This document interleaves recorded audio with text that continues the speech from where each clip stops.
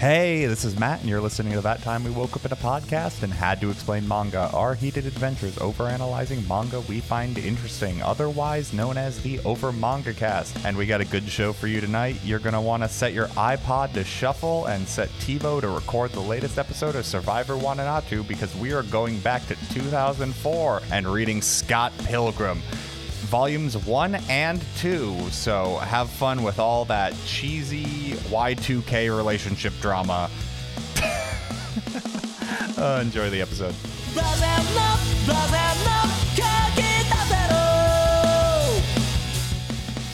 Hello everyone and welcome back to the Over Manga Cast. My name is Sam and we're taking a quick break here in No Read November because calendars and math are hard. So, question everybody, what's your familiarity with Scott Pilgrim versus the World? Personally, I had seen the movie, I'm doing the math on how many years ago and I'm feeling very old, so I'm not going to say, but I've seen the movie once, a long time ago, and that's about it. Matt, how about you? So I've seen the movie, but I had also read the comic, which is actually just Scott Pilgrim. Scott Pilgrim versus the World is the movie's title. But I'm not going to disparage you, Sam. First time for everything. You're right. But no, I read all of Scott Pilgrim. It hit the exact demographic I was at the time, and yeah, so I am very familiar with the series. All right, Jay, how about you? So I too have seen the movie multiple times. It was every now and then in undergrad and college, we would watch this many a time. In fact, I participated in a drinking game themed around this very film. Have not read the manga before, so this is the first take on that. Over. All right, and Jacob. I'm keenly aware of Scott Pilgrim. I have always meant to check out the movie for the longest time, but never got around to it. I think I briefly bumped sideways into like a YouTube video talking about the differences between the comic and the movie. It's the most Jacob response ever. I watched a YouTube video comparing the differences between two pieces of media I've never consumed. Yeah. Like, why? I was really bored that day, okay? I'll say. Look, I've been there too, Jake. Don't worry about it. I have not. And I'm terrified for both of you. That's fair. That's a reasonable response. So anyway, we open up our story with just diving right into it with the declaration that our protagonist, Scott Pilgrim, is dating a high schooler. You know, like my immediate take on this, like both of the way that his friends are discussing it with him and like the way that Scott is phrasing things. Boy, he managed to make it seem a lot worse than it actually is. He comes off as absolutely freaking awful, and then you find out what the situation is, and it's basically nothing. It's still not great, but it's not like... It's sad is really what it comes down to. He's not a creep. He's just, through what his conversations is, he's dating a high schooler because it's easy, and she looks up to him. And it's just like, his friends are just like, that's kind of sad. Yeah, the discussion of how they ended up meeting is 2 pages of he happened to be on the same bus as her and helped her pick up her books when she dropped them, and like that's it. That's all it took. It was love at first sight because he was so cool, and her name was Knives, which is an amazing name. Knives Chow, 17 years old. She's 17. She's Chinese. She goes to a Catholic school. Wait, with the uniform? Yeah, with the uniform. Yeah. You're human trash. I mean, is he wrong? Yeah, I mean, they beat Scott into the ground of this, and I think there's a 5-year age difference between them two. Yeah, and of course it plays into the stereotype. She's really like amazed and intrigued because he's older. I can't even say it's a full 1-for-1 because Scott doesn't even seem to really reflect, obviously, on her age. He just views her life as very exciting or something. I think quaint is the better way. Yeah. Yeah, because she's dealing with drama that's not actually real, and as we find out, Scott's actually gone through a bunch of shit that's really like messed him up. So the fact that she's like, this is my entire world and it's so simple to understand is him just going like, that's cool. That is refreshingly easy for him to process. Yeah. So, I mean, it really opens the door on sort of how his friends and confidants kind of nag him. They're like, ew, you're like this super huge perv, but they also don't see, I guess, what this actual relationship is for Scott. Yeah, the important thing is the sum total of their relationship currently is they hang out. And even Scott's like, we're technically dating, I guess, but it's not really a relationship. I think she hugged me once. How do you not know for sure? Scott's not very observant. No, he really isn't. Nah. That is kind of the nice thing, is that he does actually seem genuinely engaged with the school shenanigans. Again, because it's simple and easy, but like there is actually a level of him paying attention to that much. Is a little bit of an escapism, innocence of the time. What we all wish we could go back to when we were more innocent and naive, and it was just like the simple things. Well, what we perceive to be the simple things now, they were super duper important then. It's like, can we just go back to that? Where I was just like, really engaged with like my best friends, like little quarrels and stuff. When I wasn't living in a one-room hole-in-the-ground apartment. Sharing a one-room hole-in-the-ground apartment.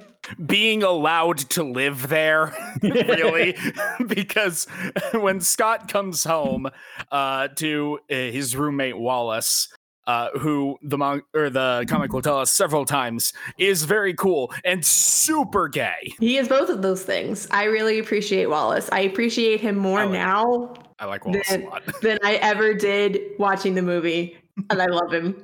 I already really liked him from the movie. Yeah, there's a part of me, having just read the section of the comic that we read, there's a part of me wondering, is Wallace the only remotely good person in this story? In a way, not entirely. Yeah. If you continue reading, you will understand why. Even in what we read, Wallace is kind of a piece of shit. He's just like a self-righteous piece of shit. Well, he's the least, I guess. Yeah, it's not a huge bar to clear. Yeah, that probably has a lot to do with it. But we have the diagram of their apartment with the ownership labeled out, and the only things that belong to Scott are a lame poster and the clothes on his back. Really? I love the fact that it notes that Wallace is his roommate, when really it looks like, Scott, you just kind of crashed there and just have never left. Oh, that's 100% what happened. How long do you crash on a dude's couch before you just live there? They don't have a couch. They only have a futon on the floor. They have a futon that they share. And the fact that they sleep together is an ongoing bit. I like Wallace. He's fun. He's extremely catty. Wallace is also the person who really negs him about, oh, so you're dating a high schooler? That's weird. But to be fair, why Wallace is also a piece of shit. Later on, he does get encouraged to come check out the Catholic school by saying, they have boys at that school too. And he says like, oh. Oh, yeah, I forgot. Yeah, I forgot about that. I love they dialed up the catty-ness of Wallace and also just skeeviness. I love it. Yeah. Yeah, that is very much the case of now that I remember that, it's just a low bar to clear for him to be the least awful. Yeah, that high horse ain't too high, is it, Mr. Wells? I will not take you just running young Neil through the dirt like this, Jacob. Well, it's good. It's good that we get introduced to young Neil coming up next, because the one thing other than his relationship with knives that Scott kind of has going on in his life at the moment is he's in a band. He is the bassist for Sex Bomb! And because Scott's trying to impress a high school girl, he's like, yeah, you should come check out my band's practice. We're not that good, but And then Scott, being the piece of shit he is, when he's in front of Steven's door, who they host band practice there, goes, hey, Knives, I'm going to need you to be good here. Am I not normally good? I'm just going to need you to be good. I'm just saying, be good. I'm really confused. Am I normally not? He keeps telling me to be good. I don't understand. Oh. And then Steven answers the door and says like, hey, you guys are being really weird. He's like, yeah, he told me to be good. I have no idea why he'd tell you to do that. Maybe it was a joke. I really, that's a super weird thing to say. Interesting. Yes, if you haven't caught on, Scott Pilgrim is very socially awkward. Indeed. Socially awkward, I don't know if I'd say. I think what's going on in that scene is he's just like, hey, don't embarrass me in front of my friends because this relationship is literally just supposed to be easy for me. And the second it causes any complications, I'm going to not like it. So instead of saying be cool, he says be good. Because I would have a different connotation if you said, oh, be cool. Or instead of be good, you know? It just... Yeah. It's weird. That's the entire point. Like it's Yeah, he could have phrased it in a way that didn't make it worse, but it's Scott, so he basically set himself up to look worse than he is, which already isn't very good. His foot basically exists entirely within his own mouth. Yeah, wholeheartedly, yes. In terms of like level of quality, Scott is like a 3 out of 10, and he manages to, every time he opens his mouth, make himself look like a -5 is really what it comes down to. Yeah, and then this is when we get introduced to their band, which is, as we mentioned, Steven Stills, who they call by his full name the entire time. Yeah, you got to say his name right, Matt. Yeah. And then Kim Pines on the drums. And I forget if they mention it here, but Knives really thinks Kim is cool. And there's a whole through line where Knives basically is enamored by Scott's lifestyle and is emulating him. And there's probably a lit to go in with when we're introduced to Knives, she's on the bus with her mom, and her mom's saying, you're 17. You really should be into boys right now. I've got a long list of Chinese boys I could hook you up with. So the entire thing is Scott and Knives' relationship is them both using each other for escapism. Mm-hmm. So it's sort of funny because the way a story like this would normally go is that Knives would be like paradoxically the mature one, but no, it's way more realistic than that. No, basically no one in this series is in a healthy relationship. Yeah. I won't say that. People are in healthy relationships. They're just not in the series because they have healthy relationships, and that's less interesting. They're not in like perfect relationships, I guess is what I meant to say. Yeah. They're all realistic people with realistic baggage doing incredibly unrealistic things, but we'll get to that. We'll get to when the insanity cranks up very rapidly. My favorite joke so far is when the band's doing band practice and they're playing a song. There's the little author's note that just says, hey, kids at home, do you want to play this? It's only 3 chords because they kind of suck. And I'm like, yep. It's extremely easy. But to Knives, it is the coolest thing that she's ever seen in her entire life. Also, young Neil is there because young Neil is Steven Still's roommate. And also band groupie? Yeah, it's weird. Well, he's their biggest fan. Well, he was. He was until Knives showed up. Yeah, Knives very much plays the part of girlfriend who goes to band practice. Because, jeez, band practice is not when you start applauding. Uh-huh. But hey, she's having a great time. She thinks they rock. It is the first time she's like heard good music, which is saying something because they're not good. Many of the bars are set low in this story. Like Wallace, they're only a good band in comparison to all the incredibly shitty bands. But just the quality standard here in Toronto seems to be very low. It's basically discount New York. They have so many Putin stalls. It's beautiful. After the band practice and Knives heading home, I say that the relationship with Knives and the band is the only like 2 things happening in Scott's life, and that's not an exaggeration.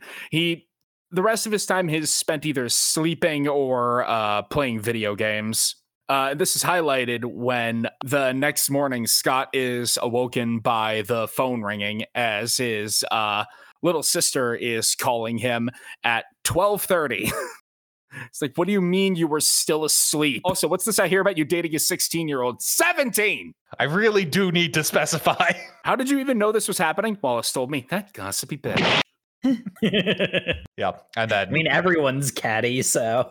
And then Scott needs to show off his high school girlfriend because lo and behold, the band really liked her. So she passed the test with that group of friends. So now he feels confident going like, cool, this is something I can show off to people. I'm sorry, that's a terrible way to refer to a person. This is someone I can show off to people. Oh my gosh. To be fair, how Scott treats. I was going to say, that's a very authentic way of... Not inaccurate. Because basically he goes, hey, do you want to go pick up my girlfriend for a date?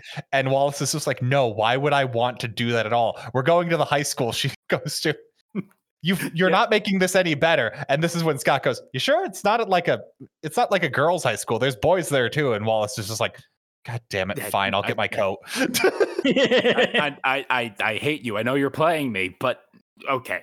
Well, Wallace accepts he's a piece of shit. He's just like, fine, I guess I'll go check out. Because like they keep saying over and over again, it's like, oh wow, Scott Pilgrim's dating a high schooler. He's 23, isn't this wild? And then it's like, yeah, the characters saying it all the time is one thing. It's quite another thing to have Scott waiting at the gates of the high school as it's letting out. And it's so awkward. And like, it's awkward for the characters too. Like a whole bunch of the background characters are just staring at them like, what is happening? That's kind of weird. You're just waiting by the gate.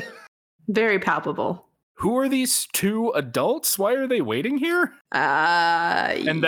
And then Knives comes running over immediately because after the band practice, her infatuation with Scott has grown. Yes, it has crossed over into we were just casually using each other to actual affection. Well, because he's in a band, he's cool. Yeah. Like that. It is exactly like, that shallow. Yeah. Oh man, teenagers in an incredibly shallow relationship. Someone alert the presses. Yeah, it's not expressly said in the comic, but it's pretty obvious that the only reason Knives is like, oh, yeah, I'll date this guy. He's my boyfriend now, sure, is because she was having the argument with her mom about why don't you have a boyfriend yet?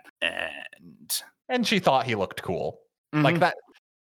Yeah, that's what I mean. Like, she could have easily snagged a random dude, but she continued to like entertain this relationship because to be fair, she did snag a random dude.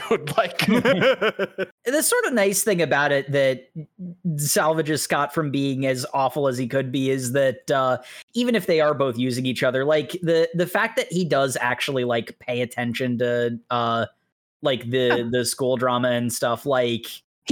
But I mean, it kind of is like he's actively engaging because it's giving him what he needs, you know? Like whether or not he genuinely cares, I don't know. I can't at this point really buy into that because he quote unquote cares, not because he actually cares, but because it is taking him further away from his actual life.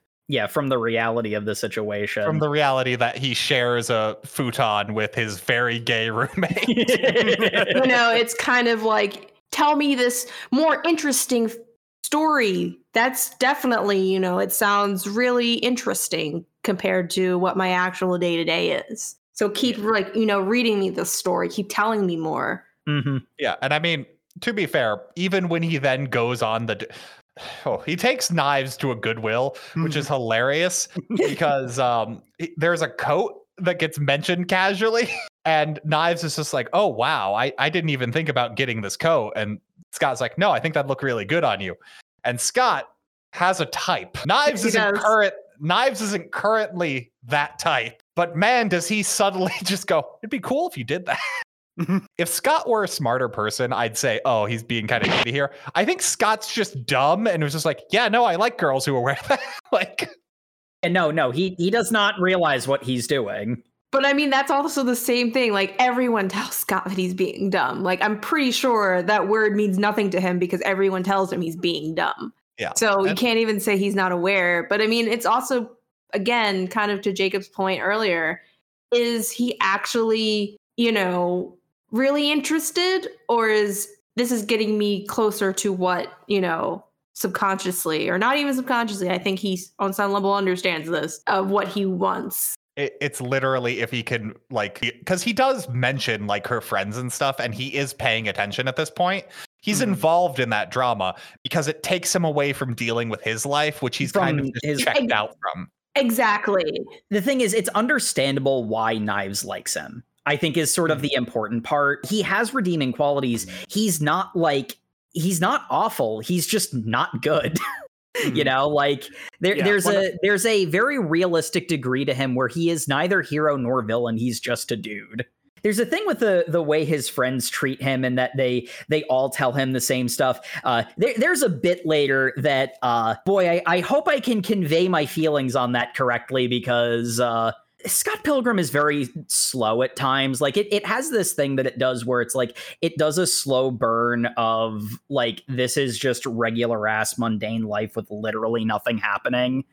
And then, you know, and then you realize that, you know, people are avoiding like serious real life problems. That's what this is about. There was a point where it's like, okay, I'm invested now. This is a cool dynamic that was created. Mm-hmm. And it's the way that the world treats Scott because of his foibles. Mm-hmm. Yeah. You can tell that Scott he's got a lot of problems in his life that he really probably should be addressing more strictly than he is. Because, well, it's not really pointed out directly a lot because Scott will very rapidly try to deflect away from it.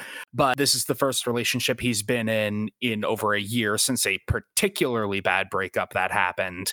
And he is also currently without a job. So like there's a few bits in his life that he really should be addressing. And I wonder if he's repressing these emotions, as after the date with Knives, he goes home, goes to sleep, and has a dream of himself wandering a barren desert, falling to his knees, crying, going, "Oh my God, I'm so alone."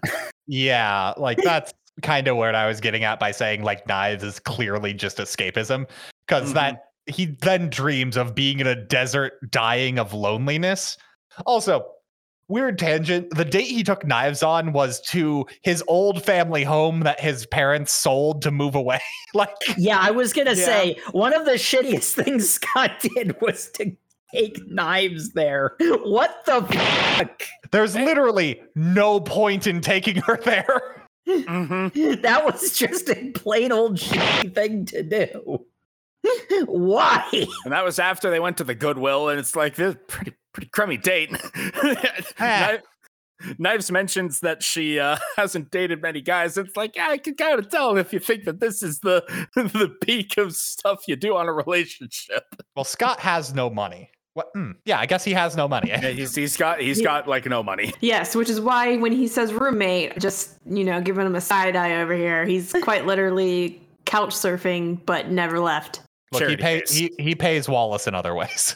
Yes. That must be the reason. To quote the girl that appears in his dreams, "Come on, keep trying to convince me you're not gay. You're doing a great job." But we do mention, as Scott is dying of loneliness in that desert, Manic Pixie Dream Girl skates in with her bright pink hair and goggles. I am not immune to Manic Pixie Dream Girl propaganda. I'm just saying the metaphor of running through his head. She's literally skating through his head because, you know, it's a shortcut. He wakes up going like, wow, who was that girl? Because she's running on his mind. Because he's currently dating Knives, who he likes because it's simple and easy. But he actually likes Ramona. Like that is some infatuation that he is not feeling in a situation. Well, let's just be clear. He likes her aesthetic. She is visually what he wants. Yeah, because he doesn't know her yet. But I said infatuated. Like he is. Yeah. He's in love with the ideal of her, as opposed to Knives, who is she's easy. That's a terrible way to phrase that. That's a terrible way to phrase a 17-year-old. She is just very simple to be with. It's very carefree. That reminds me, Knives has a great line when they're on their date of like, "Yeah, Scott, I haven't." He's like, "Well, have you like dated a bunch of boys?" "No, I've never really dated any boys. In fact, I've never even kissed a boy." And Scott's just like, "Yeah, me neither." "Oh, that's good." Oblivious, thy name is Scott Pilgrim. No wonder she just jumps him to kiss him later on. You gotta take initiative with Scott. unless you're Ramona, then he will take way too much initiative. But that's jumping a little bit ahead. Yeah, because it starts off with he's just, continuing to go about his day to day. And he's like, oh, yeah, I had a weird dream. I really don't want to hear about it. His friends, they're just having lunch at a sushi place. Yeah, I don't care. Let's not talk about that. Great support system you got here, Scott. Oh. I mean, that was a very expensive lunch Wallace bought for him. After that, he's going with Knives to the library. Scott's got another immortal line here of like, libraries always remind me of grade school. Like that. There's so much to unpack. There's a lot to unpack there. I love how that kind of starts a little cascade too, because Knives is in love with the idea that he's so much older and wiser, but says it in such a wiser. Wow. But she's in love with the idea of that. And she's like, yeah, that must be in a really long time for you. And you see Scott hears her say that and gets visibly uncomfortable with, please don't mention the age gap. Please stop. This is already creepy. You're making it creepier. And unfortunately, while he's kind of trying to repress the fact that he doesn't like the implications of what she just said, girl of his dreams is making a delivery to the library, which means she's not fake and is real. We have the beginning of Knives' Joker arc. Scott is just staring after Ramona, entirely like blue screened.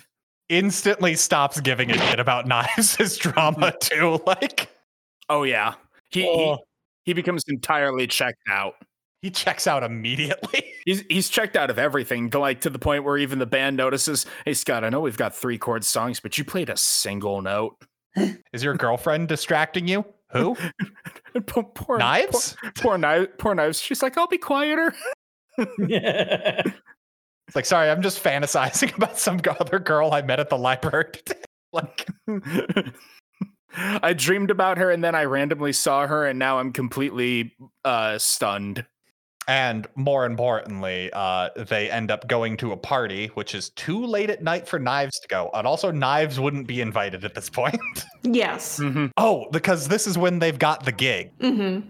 And because they've got the gig, they're like, well, Knives has to come. And she's just like, I know it's past curfew, but I'll get some of my friends to go because they'll all love you too. We're going to cheer so loudly. And Scott's just like, yeah, you don't really need to go. That is where I believe the gig is acquired, but this random party is where Scott finally gets confirmation. Well, he already got confirmation that the girl in his dreams is real, but he also learns her name.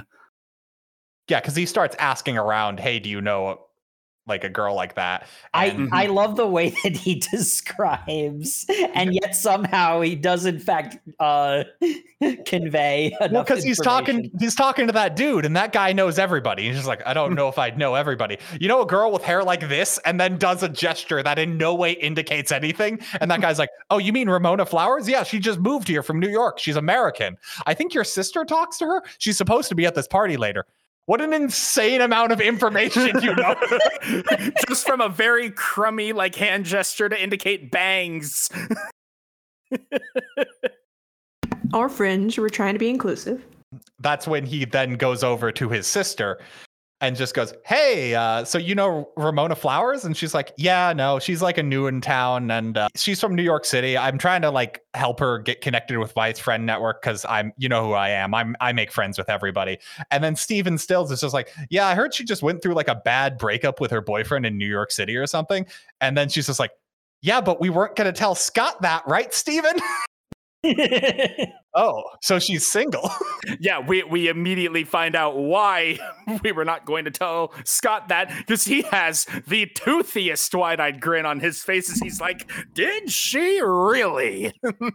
Yes. I mean, trying to run damage control. Mm-hmm. No, because we don't hate Ramona. She seems cool. So obviously she can't be around you. Thusly, we cannot allow Scott to get close to her. Because Scott will ruin anything he touches, is his sister's perception of him, which is not always fake. Was that his sister? I didn't think his sister was at the party. I thought it was Stacy. Yes, his sister is Stacy. Yeah, Stacy Pilgrim. Stacy Pilgrim. Yep. Yeah, but it's not Stacy in that scene. It's one of Stacy's coworkers. I don't remember her name. Yeah, it's Julie. Stacy has black hair. Yeah, it's Julie. Oh, wait, is Julie dating? There's a bunch of people in this that are incidental, yeah. Yeah, no, it's like a real like network of friends and family. Yeah, I love how pretty early on we get introduced to another guy named Scott, and I just love that because, like, yeah, sometimes people have the same name and it's confusing. Like, and I mean, Scott. like this is a series that one thing that it does extremely well, and like this seems to almost be like kind of the point is like there's a thing about fiction where part of the point of like especially like fantastical elements, they exist to magnify and illustrate a specific point or theme in a story. The world that we inhabit in the Scott Pilgrim story is so real and normal that it's such a swerve when supernatural shenanigans just start happening. And like, I don't know, I feel like there's something of a point there where it's like the relationships and the characters are so thoroughly grounded in reality. Like you've been connected to at least one of these people, even if it's, you know, by a degree of separation, because they're just real people with real relationships. And Jacob, you want to know what really hammers that down? That thing we were just arguing about. I looked it up because I'm like, I could have sworn Stacy was here. Stacy is here. Stacy is the person Scott talks to, who tells her Julie is the person who invited Ramona to the party. So Stacy points her over to where Julie is, and they are both like girls with very similar fashion style, with glasses and ponytails. I'm glad we got this settled now. The only way, the easiest way to tell them apart is one has black hair and the other's a brunette. I think they also do make like reference to the fact they both work at the coffee shop. And, that's how they know each other. They're coworkers. And every time they go to the coffee shop, someone is surprised that the other one of them is not working. But yeah, this is also when we get the awkward scene where Scott goes up to Ramona, who's kind of just drinking by herself in the corner. Because again, she got invited to a party she doesn't know anyone at. And Julie's kind of dumb because she knows this person knows nobody at the party and just let her stand there. So Scott goes over and goes like, hey, nice shoes. And also, hey, you just remind me of like of a dream that I had. And he's just like, that sounds like a terrible pickup line. I'm going to blush and leave you alone forever. And she's just like, thanks, that'd be nice. I'd appreciate it if you also left me alone forever. And then he followed her until she left the party. And then Scott stalked her until she left early. It was not she followed. He was stalking. And that's if he's infatuated with anything, he cannot be subtle about it. He just goes all in. It's so weird. And then we get him pumping his sister for information, who just immediately sends it over to Julie. Hence why we're confused who's talking to who. Look, the point being that Scott learned that she is a delivery girl for Amazon.ca, you know, that online bookseller. That's my favorite part of the Netflix show. They have her be a delivery girl for Netflix DVDs, which is equally as placing it in time and place and also not advertising a competing streaming service, I guess. My favorite part is Scott goes home from the party, and Scott doesn't drink, so he's just sleeping in the bed futon that he shares with Wallace. Wallace comes home drunk. He is smashed. And Scott's just like, hey, I'm really into this girl, and I want to talk about emotions with you. And he's just like, that's boring. Can I pretend you're talking about a guy? If you want. Sure. Yeah, hot. Yeah, she had these really cool shoes. Scott, I don't know what he's talking about. Draw me a picture of them. Scott, those are clown shoes. And then he passes out. So yeah, Scott, in a desperate bid to see Ramona again, orders some CDs off of Amazon so that she will have to come deliver them and they will have to talk. And I love this entire scene. That's not creepy at all. Oh, also, that's where you work? So obviously I must have a reason for us to interact. I will start patronizing this business. And also the completely moronic logic of, surely Amazon CA would have more than one delivery employee. Nope. Surely. Surprisingly not. unfortunately, someone does knock on the door like immediately after he ordered, and he's just like, haha, you were dumb, Wallace. Someone is, oh no, it's just my fake girlfriend, because Knives has shown up because saying, hey, remember we were hanging out today? Oh, how could I possibly forget? Yeah, we're hanging out today. So they go on a little pizza date and then go into the Goodwill to try on clothes because it's free. And Scott has, if he checked out last time, he has completely checked out this time. Yes. He does not look at her once throughout the montage. He is on a different planet. Also, my favorite part about this is while they're at the Goodwill, you see Knives buying clothes that look identical to Kim's style. Mm-hmm. Yeah. I think this girl might have some identity issues. I think she doesn't have a strong. Oh, don't say 17. that. Oh man, a 17. 17-year-old doesn't know who they are and want other people's approval. That must be a serious character flaw of Knives. We should really remedy that. Oh my god! Please don't cancel us.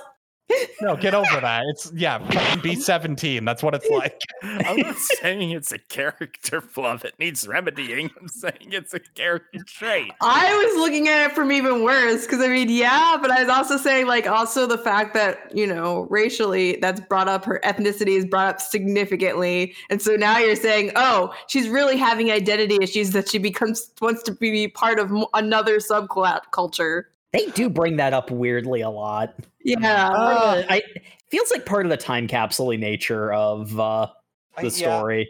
I mean, also given the fact that her mom was all on about, hey, why don't you date a nice Chinese boy? Yeah, so that's true too. I think her parents are first generation immigrants. Oh yeah, that's definitely that's definitely a first gen thing. It's just like I've already scanned the entire neighborhood and know where all of those who share our ethnicity or nationality live. We have a small social network and we have already made your matches and how you will interact throughout the world. That's not what she's saying. She's saying there's a bunch of nice Chinese boys your age. You should try dating. Yes. But I love how completely checked out Scott is, because she's just like, hey, so where are your parents? Are they in Europe? Or he's like, yeah, I don't know. They're going around spending euros or something. I don't know. Yeah, because Scott's family, or his parents, have just hecked off to another continent. And I was trying to, and this is for my co-host, because it was really weird reading this, because at first, I had to, ask Matt. I'm like, wait, I knew Scott Pilgrim was based in the northern part of, I guess, Canada. I had her pick that up, but then when he pulled in Europe, I'm like, wait, are they based in Europe? Because there was so much where we were focused on, is it Canada? Is it Europe? What is it? Where are we? Just to clarify, Toronto is the southernmost part of Canada. Oh yeah, it's right across literally a river. It's not that far. It's basically. Yeah. But anyway, I guess what I was confused is about the dynamic because of Scott's parents, because sure, they're over 18, but it's a family thing that definitely has some kind of baggage and or drama associated with it. So funny, Scott hasn't talked about it. How about that? Yeah, especially since he brings Knives, through his childhood home and mentions that, his parents sold the house. Almost like he's got some emotions about that he's trying to process and then just doesn't. I mean, that's pretty much anyone, because I don't know. It's just that childhood home of yours. Sure, you're grown, but that doesn't mean that you'd immediately detach with the only place you've known for the majority of your life. I'm just saying, real weird place to take your new girlfriend on a date walking by. Yes. There's no reason you do that. Also, speaking of Scott not being able to process emotions, Knives doesn't want to have to walk with him all the way back past the bus stop. So she gives him a big hug and then surprise kisses him. And then Scott cannot process this because he did not want this relationship to continue. And it's now moved a step further. Yes. And now he is responsible for taking that girl's first kiss. Okay, he's not responsible for that at all. I was gonna say, see, from Scott's perspective, she didn't even want to hold hands. That was a bridge too far for her. And that's the reason why he was cool with everything going on. Then suddenly his mind is elsewhere. Boom, open mouth kiss. To be fair, this is a completely different relationship and I can't handle that. To be fair, they were holding hands in the moonlight the entire walk, so. Well, yeah, he's Scott's just checked out. Yeah, he's that thoroughly checked out. And here's the thing. This is one of the ones where it's like I feel compelled to defend Scott because he puts himself in the worst light all the time. But the reason why that's hard is because there is a correct and mature response to this. He doesn't do that because he's Scott Pilgrim. I'll see you at band practice tomorrow. Bye. Which is basically the worst thing you could possibly do in this situation. Mm-hmm. Well, I suppose second worst, but we're not going to go into that option. But yeah, so he goes home to Wallace and says, hey, it's the weekend. Your CDs aren't getting delivered until Monday at the earliest. And he's just like, well, fine, I'm going to sleep for 16 hours. Mm-hmm. Challenge accepted. I've been there. Me too. He expresses way more distress over the bare hint of a possibility of seeing that girl he had a dream about than the kiss that he just received from the girl he is ostensibly at this moment dating. Yes, it hurts so deeply for Knives, even though, as we've already established, they're both using each other for different, or were using each other for different reasons. At this point, Knives has caught feelings. Like, that's... Yeah. Oh, yeah, no, that's the thing. Like, it's changed for Knives. It never changed for Scott, and that's where the problems are. And the other thing is, to me, the single biggest character flaw of Scott's, above all other things, because there are so many things where it's like, he'll let something simmer longer than it should.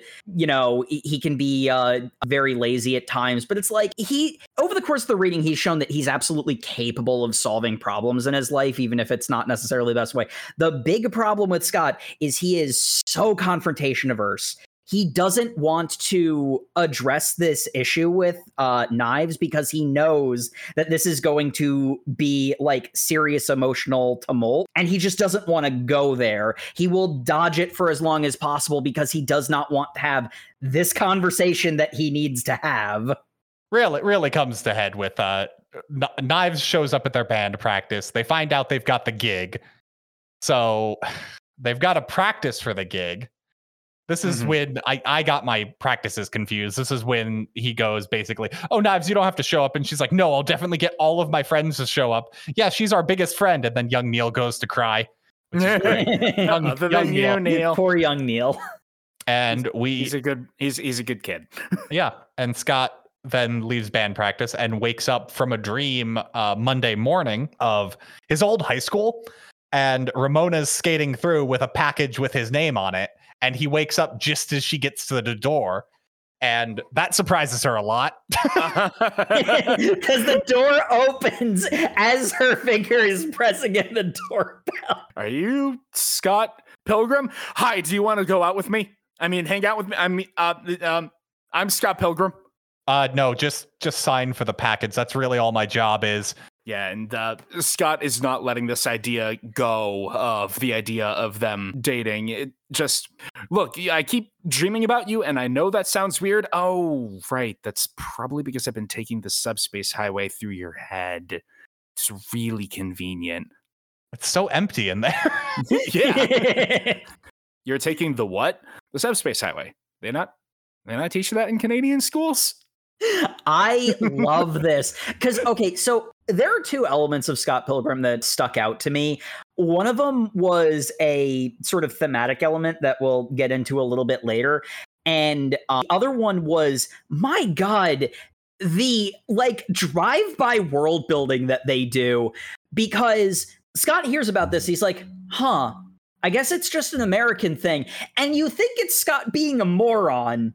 But as it turns out, no, there being a subspace highway going through your head that allows you to teleport places isn't as weird as it would seem at first blush.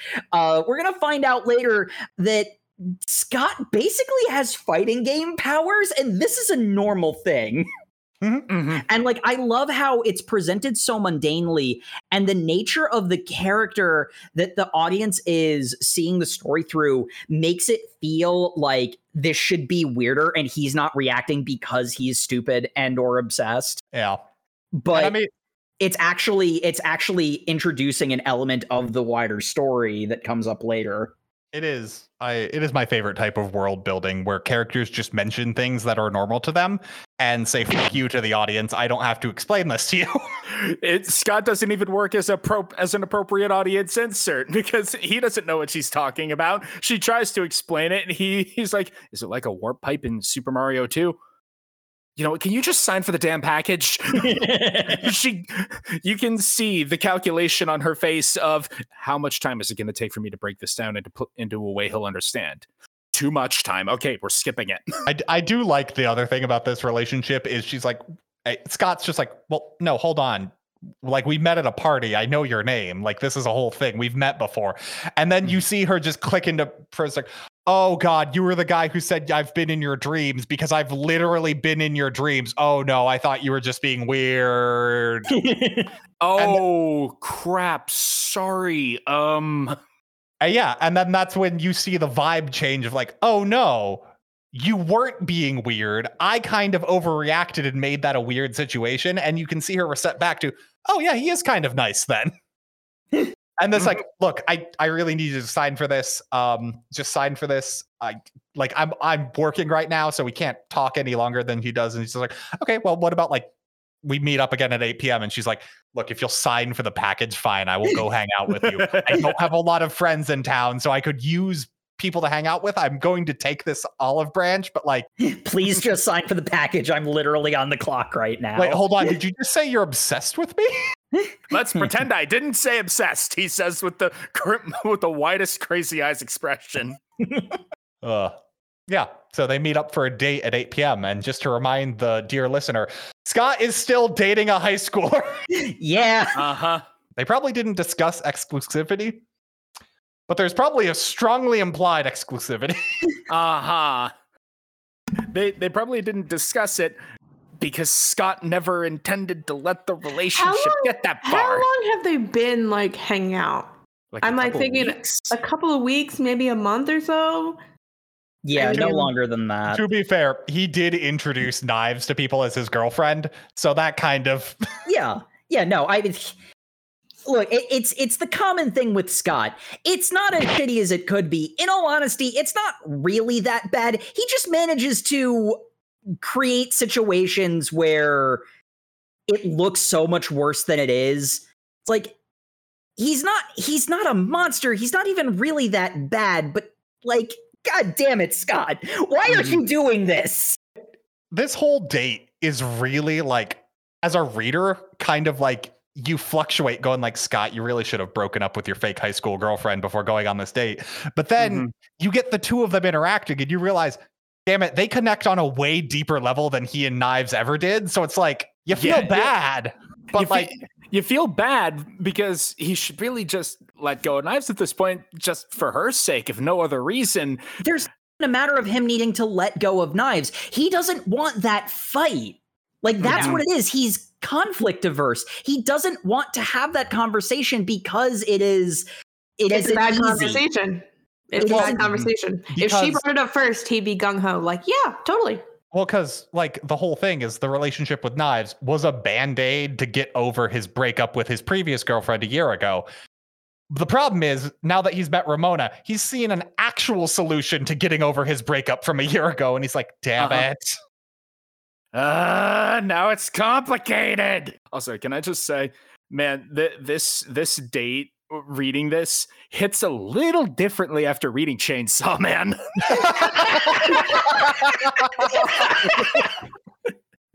Like, I know this came first, but yes, it came first. I was waiting for the bomb.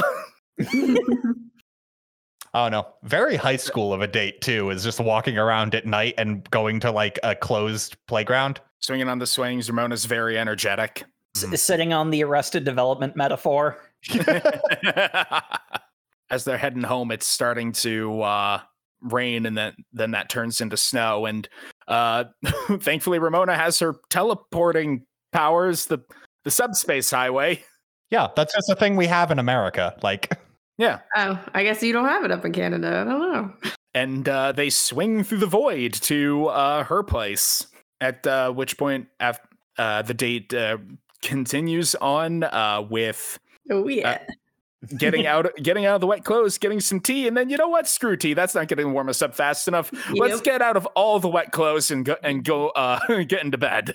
It's a very logical solution. Yes. I love how they set this up too, because they're making tea. They're both realizing they're in cold, wet clothes, and she's just like, "You're shivering. How about I go get you a blanket?" And he's like, "That'd be great." And then she walks away, and she's gone for like a little too long. He's like, "I'm still cold." Yeah. So to be fair, she did kind of bring it on herself because the next scene is her changing, and it's like, okay, but I guess that was not conveyed that, hey, I'm going to change out of these wet clothes and bring you. Well, not for nothing. She could have locked the freaking door. No, that's the thing. Scott just walked in through the door because it was open. Like, also, completely honestly, Ramona's reaction is then for Scott closes his eyes immediately, and Ramona just walks up and hugs him and just like, hold on, why do I feel warm? Oh, I'm cold too. And then they start kissing. So Ramona was very into this. Weird. It's very weird. Ramona's fine with this being how it played out. They start kissing and stripping and getting into bed. Scott's smooth. Say what you want about Scott, but he's just like, were you just going to bring the blanket from your bed? Well, maybe we could share it on your bed. What about the tea? What about it? That's the thing. Scott has to have some level of charisma because it's not like he doesn't attract these women. Like, no, because Scott has had multiple girlfriends. He's just averse to dealing with shit and is kind of a shitty person behind that. I just love the panel where they're saying, what about the tea? Because neither of them are looking at each other. They're both just staring at the bed, blushing. And I'm like, God damn.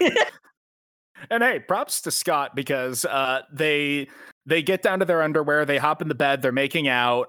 Scott expresses the slightest amount of hesitation. Ramona is immediately like, nah, I've changed my mind. And then she rolls away and is like, change your mind about what? I am not going to have sex with you. Oh, okay. That's cool. Can we still cuddle? Yeah, we can still cuddle. Awesome. I mean, that's part of the thing where it's like, there's a connection there. Like, they get each other. Yeah. But it's like, man, the first date with this girl, you're already in your underwear cuddling in her bed, Scott. You should probably break up with knives. You probably should. Well, to be fair, that's what everyone tells him after this. Exactly. Yeah. But Ramona wakes up at the crack of 8 a.m. because she's got a real job and as such has to kick Scott out of her apartment or the room she's renting. I actually don't really understand. So it might be a boarding house is kind of what I took away from it. I mean, it certainly could be like a one bedroom apartment or something. There's a lot of shoes at the front, and then they go upstairs, and after they go upstairs, they're in the kitchen. It's some kind of shared housing. It might be like it is I don't know. I don't know. At the end of the like colored edition, which is what we read, they have a whole bunch of like behind the scenes stuff, and I'm pretty sure there's a floor plan for her apartment. I just didn't read it. I tend not to read the extras when we do these episodes because we read an arc of manga a week. I was running low on time reading anyway. I just skipped that. Yep. But Sam, you skipped the part where Scott's just like, I wish I could roll into a morph ball to go to the bathroom instead of having to stand up. And she's I saw that part. Ramona's just like, hey, I knew a guy who could do that. Not what it's cracked up to be. What? Stop ruining my fantasies, he says out loud with his words. God damn it. Also, fun little bit of foreshadowing that I don't think pays off in what we read. Ramona has a letter from someone named Gideon underneath all of her stuff in her room. There's a lot of mentioning of Gideon and set up of Gideon, which... Speaking of people not wanting to confront painful parts of their lives, Gideon is mentioned several times as, I think, that guy that Ramona was dating back in New York that she allegedly broke up with? Yeah, because I think on the date we just saw was when she said, hey, who's Gideon? He's a friend, like a boyfriend. Let's not go into that. It's just... The sheer later amount on of hemming and hawing about that. She proceeds to blue screen every time the name is mentioned in any context. Yeah. And then on their second date, Scott's just like, so what about this like other boyfriend you have in New York City, Gideon? And she's just like, ugh. And just like, no, but doesn't confirm that this isn't her boyfriend in New York City. So the fact Scott also has a girlfriend at this point, he seems to think Ramona would care a lot more about than Ramona does. But like, that makes sense because Ramona also has a weird relationship situation she doesn't want to get into. So, but yeah, we haven't quite got there because Ramona kicks him out because I'm not leaving you in my apartment alone. And Reasonable. he goes back to Wallace, who is complaining like an old man because they don't have heat. Close the damn door. I'm freezing. I'm feeling attacked. So I hung out with that girl, Ramona. Did you sleep with her? I mean, yes, I slept with her in her bed. You should break up with your fake high school girlfriend. You should break up with your fake high school girlfriend.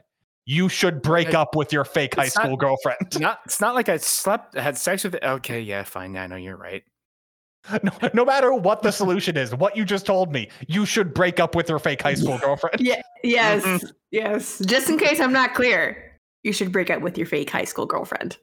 Hey, Wallace, you want to come see our show tonight? It's going to be cool. I'll only go if you break up with your that poor girl you're manipulating. Hey, by the way, Scott, what's that letter you got? Let me see. Dear Mr. Pilgrim, my name is Matthew Patel. I'm going to receive no reply to the email I sent you. Blah, blah, blah. Fair warning, fight schedule, whatever. Whatever. I don't want whatever he's selling. Yeah. And unfortunately, now that the seal has been broken, Knives is in the we are going to kiss every time we interact part of the relationship. Which, yep, she skips into band practice in her full Kim cosplay and immediately jumps Scott.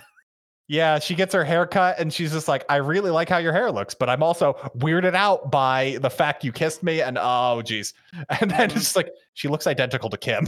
Which is a reason why he's kind of weirded out by this, as we'll uncover continually. It's like, hey, I need to talk with you about something. And then she's just looking up at him all happy. And he's like, I should go set up. I'm not going to deal with this right now. God damn it, Scott. Just commit. No, that would be conflict, and I can't handle conflict. Rip the Band-Aid off. Also, in all fairness, this is a terrible scene to do it in. It is a bad time in addition, but I mean, really, the good time would have been the first time she kissed him, but it's Scott. He's not going to do that. I think he was pretending that didn't happen, and then this meeting really cements him. Oh no, I have to deal with this, but I don't want to. Let's focus on Crash and the Boys, the band we're playing against. I love this. The entirety of Sex Bomb hates them. And then Kim's like, you guys hate everybody. Like, yeah, but they've got a new drummer. Oh, really? Who's the new guy? It's a girl. I hate her. With a look of murder on her face. It makes it even worse when we find out that the new drummer is 8 years old. This does not alleviate Kim's hatred in the slightest. If anything, it makes it worse. So anyway, they meet up at the bar they're playing. Stacy is there because she's supporting her brother, and she has brought her new boyfriend, kind of. It is a guy she has brought there to be a date. Yes, it's not clear if this is even, obviously not a coworker, but this new friend of hers. She brought a date. It is a guy she is introducing to her friends, so I think it's implied that they have gone on a few dates at this point. Mm-hmm. Yeah. She doesn't introduce him as a boyfriend, but she just introduces him as Jimmy. And actually, I just noticed something. Jimmy has glasses, and we know from Scott's knowing of Wallace earlier that Wallace likes dudes with glasses. Yes, This is why Wallace is not, his powder's not all that dry, if you know what I mean. Thanks for coming, Stace. You're my only friend. What a sad thing to say, Scott. What a sad thing to say to your little sister. I mean, she's not wrong. I also love how Stacy introduces Scott as her little brother, and Jimmy's like, thought you said that he's older than you? Yes, that doesn't change the fact that he's the little brother. Also, mentally, he is little brother. So Knives has doubled down on the Kim cosplay. Also, weirdly, kind of looking like Envy. Yeah, I noticed that. Which that's probably entirely coincidental, but That's no, she likes Clash at Demon Head. Actually, that's been established at this point. So she's wearing what she thinks you wear to a rock concert, which is staged costume. Because she's never gotten an opportunity to know Kim, so she's just like, these are what cool rocker girls wear, kind of. right. Yeah. And then she's got her friend Tamara, who is very self-conscious. Tomorrow is also super bass. Just later on, I just love her. It's Tamara is Tamara. She doesn't want to be here, honestly. I'm not sure if she doesn't want to be here. I think she's just nervous about being in a situation that's outside her comfort zone. But so Knives does the thing she's been doing and hops on Scott to kiss him, which Stacy is very concerned about. And more importantly, Ramona just showed up. Like Ramona literally just walked in the door. Maximum awkward. There is an entire page of everyone looking at everyone, like sideways glancing, like, are we going to address what just happened? Because this seems weird. Hey, Scott, are you going to address why everyone's looking at each other? Nope. I gotta go. He turns backstage. Hey, look, a potential conflict for me to avoid. I'm just saying, it's like, this is Scott's superpower, because not only is he so awful at handling these situations, he literally actively seems to attract these situations. You know, we're really shitting on Scott. I'm going to be honest. If I was in this exact situation, I would also just leave because there's no winning this. Yeah, no, yeah. You're not solving this in the moment. The only winning move is not to play. And I mean, here's the thing. If Scott had handled this situation earlier, it would not have gotten this bad. This is why being this severely risk-averse is a character flaw, because it didn't have to come to this, Scott, but you let it. Yeah, and that's honestly what I love about it, because the thing is, what is he going to do in this situation? There's nothing much to do, but it's still his fault it's happening in the first place.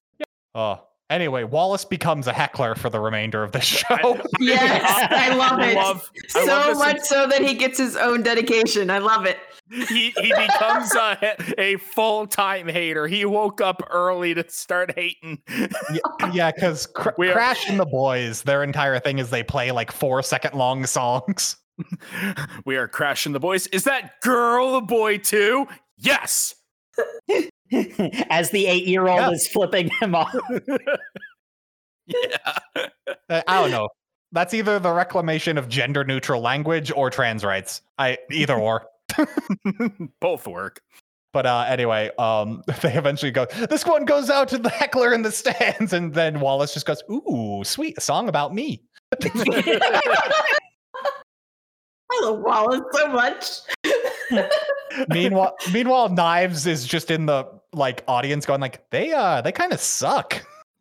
And I love it because like they're doing their 4-second songs and the entire crowd's just like, is this a prank? Are we being punked? What's going on? This blows. And then Sex Bob on backstage, Steven Stills, damn, they're good.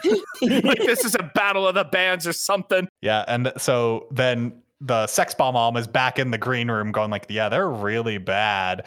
And Steven Stills is going about like their band playing. Meanwhile, Scott is completely revolved around his thing about like, no, we'll get them to all support us. And then Kim's just like, hey, why is Knives dressing like me? She's not dressing like you. She's literally dressing like she started wearing jackets and now she's wearing like the skirts with the leggings. Yeah. It's literally my style. We're not going to talk about that. Scott, wow, that's crazy anyway. But then in the girls' room, we get Ramona and Stacy. Yeah. Yeah, it's sort of funny to me because there are so many cases where Scott like bumps sideways into the fact that his sister knows Ramona, and he always, every time it gets brought up, he seems surprised by this fact. Because Julie knows Ramona. Yep. We've just confused those two characters because everyone confuses those two characters. Hey, how do you know Scott? He's a friend? They also come back and Wallace is making out with Jimmy. Yeah, Wallace is making out with you. I love Stacy's reaction. Wallace, how dare you? You are not stealing another man from me. This has a history. This has a history.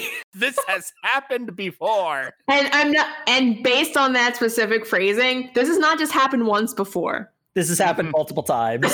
Yes.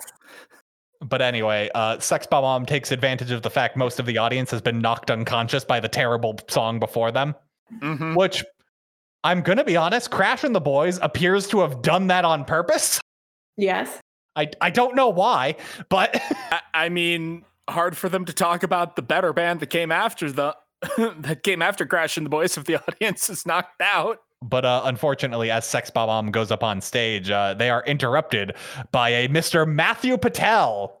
Who crashes through the ceiling and dives at Scott. Mr. Pilgrim, consider our fight begun! And I gotta say, at this point, if you didn't know anything about what you're reading, you certainly did just read 130 pages of relationship drama. Yeah. Extremely grounded, like, relationship drama, daily life of a loser guy and his loser friends. It just sort of slicey lifey stuff. One weird thing with Ramona's teleporting superpowers, and now time for a boss battle. Yeah, and like that's the thing about Scott Pilgrim. It's meant to be read in volumes. Mm-hmm. Because, this is also when we get established. Hey, wait, Scott's the best fighter in the province. Wait, what does that mean? It means he's the best fighter in the province. He pulls off the reversal and then air juggles. and like this is the other half of what I was talking about before when I mentioned like the sort of like drive-by world building. Like the reason Scott didn't react isn't because he's an idiot. It's because that seemed logical to him, because that's the kind of world this is. They didn't ever say it outright. Mm-hmm. It's just a thing that exists. Yeah. Plus Scott gets his 64 combo hit and Wallace just goes, "Hey, that's a new personal best." And it's nice like, work, Scott. So Wallace has seen Scott get a combo under 64 hits? Like, I love how like Sex Bomb is watching this. Wallace is complimenting him on the new high score, and Ramona just has her head in her hands like, oh God. I guess this is happening now. Because I am Matthew Patel, and I am Ramona's first evil ex-boyfriend. Oh God. And now it's Ramona's turn to get awkwardly stared at.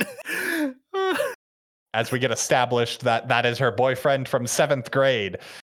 When she lived in the mountains, as she said earlier, she lived in a town that was football season, and the little jocks were in, like, it was a town of jocks and non-white people.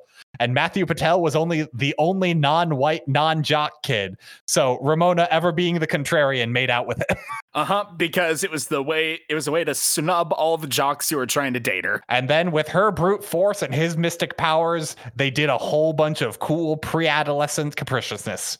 Yes, and I love the fact that we never ever touch on mystical powers. We try to. Yeah, but that never gets unpacked. Scott's just like, wait, did you just say mystic powers? And then Matthew Patel summons a bunch of demon hipster chicks. Yes. The background dancers. As then Sex Bomb becomes Scott's background dancers as they have a dance battle. Yes. No, it's Sex Bomb and Wallace and Stacy and Young Neil and Knives is also here. They're all posing up for the team attack. I love it. And they have like choreographed moves, and Scott just wallops him. And he poofs into about $2.10 in the form of change. Okay, so he's dead, right? Do you want an actual answer? Yes. So, no. Okay. The lore of Scott Pilgrim is very fighting game. When you are defeated, you poof and go back home having learned your lesson. Okay. Yeah, that tracks. Yeah, I think that was mentioned. I think that was mentioned in the movie, but again, I haven't seen it in years. I think this is something the creator decided after the fact. But yeah, basically, the movie has a great deleted scene where it ends with like a police broadcast about this dude who just murdered 7 people on the run. And like all the video game stuff was in Scott's head. That sounds about right. Because fun little thing about the movie is the movie was actually written before the final volume came out. So... Oh, yeah, because one of the things that I couldn't help, there's a moment where I got these feelings a bit more strongly, but the idea that most of the fantastical stuff is just in Scott's head, and even a lot of the girls being as infatuated with him as they are being in Scott's head, like this is his perception of the world and it's not real, was something that crossed my mind. Yeah. And I mean, that is the vibe of a lot of things, because if you looked, Ramona's flashback she was telling was in an entirely different art style of like someone in 7th grade. Like, they very much do use the way the story is conveyed to you to like depict the person telling it. Yeah. But anyway, Scott beat that guy up and got $2.10 for his trouble, which is not enough for the subway home, but Ramona will give him some money. And the two of them leave together, leaving Knives at the show alone. Yeah. Well, Tamara's there. Tamara's there. She's a G. Yeah, she's got this. Unfortunately. He also left without his girlfriend. Well, no, he left with who he's considering his girlfriend because they immediately start making out on the subway. Much to the surprise and adoration of the studio audience who's just off panel.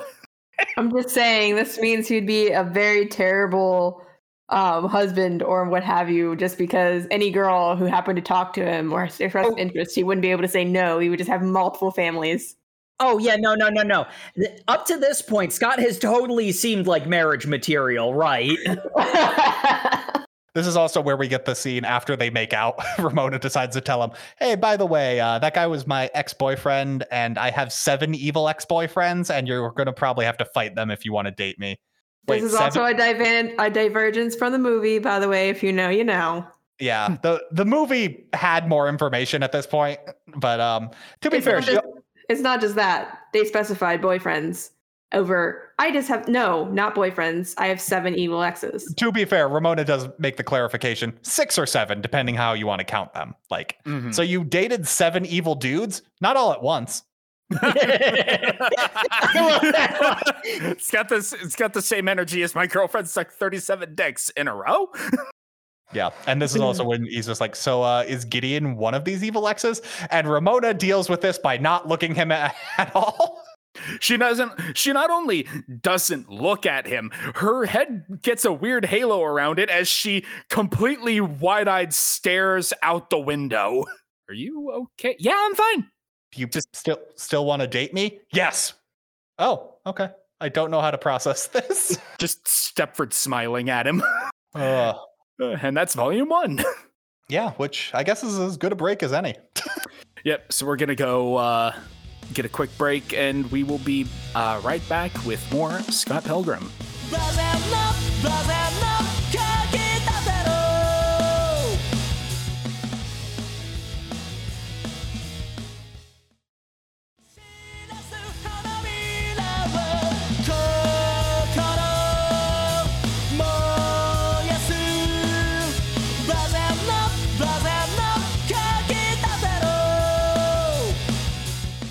And welcome back to the show, folks. Where last we left our protagonist, we learned that this is actually a fighting game universe, and Scott had managed to defeat the first of the 7 evil ex-boyfriends. 6, 7, give or take. What better thing to do after such a sea change in the genre of this story than begin with a flashback as we open up Volume 2. Learning about Scott's origin story. Yeah, where I got the strongest vibes of, is 80% of this just in his head and not actually happening? Yeah. Just because it starts off with, hey, Scott's the new kid at a new school. Guys are going to beat him up. And then hard cut to him later at the principal's office having been thoroughly beaten up. So, which seems so much more realistic. Yeah. And like, the other thing is the person he meets at the principal's office is Lisa, a little blonde girl who is mainly just infatuated with the fact that he got into a fight. And she's like, that's super cool. We should be friends. And I can't help but notice a lot of Lisa's we should be friends tactics seem strikingly similar to the way that Scott talked to Ramona when he was trying to get to know her. Yeah, it's almost like Scott has a type, and generally, that's the thing. Scott has a type of person he likes and vibes with, and type of people who are attracted to those people. And surprisingly, that keeps getting repeated in his friend group. How about that? Yeah, Scott Pilgrim does that really well, where it's like, yeah, here's the thing about this group of friends. They're not a sitcom, so everyone isn't organized by, oh, he's the funny guy, he's the sports guy. It's just like, well, no, people generally bond over a shared interest. So, like, everyone kind of is a little bit the same way. Has similarities about them, yeah. Mm-hmm.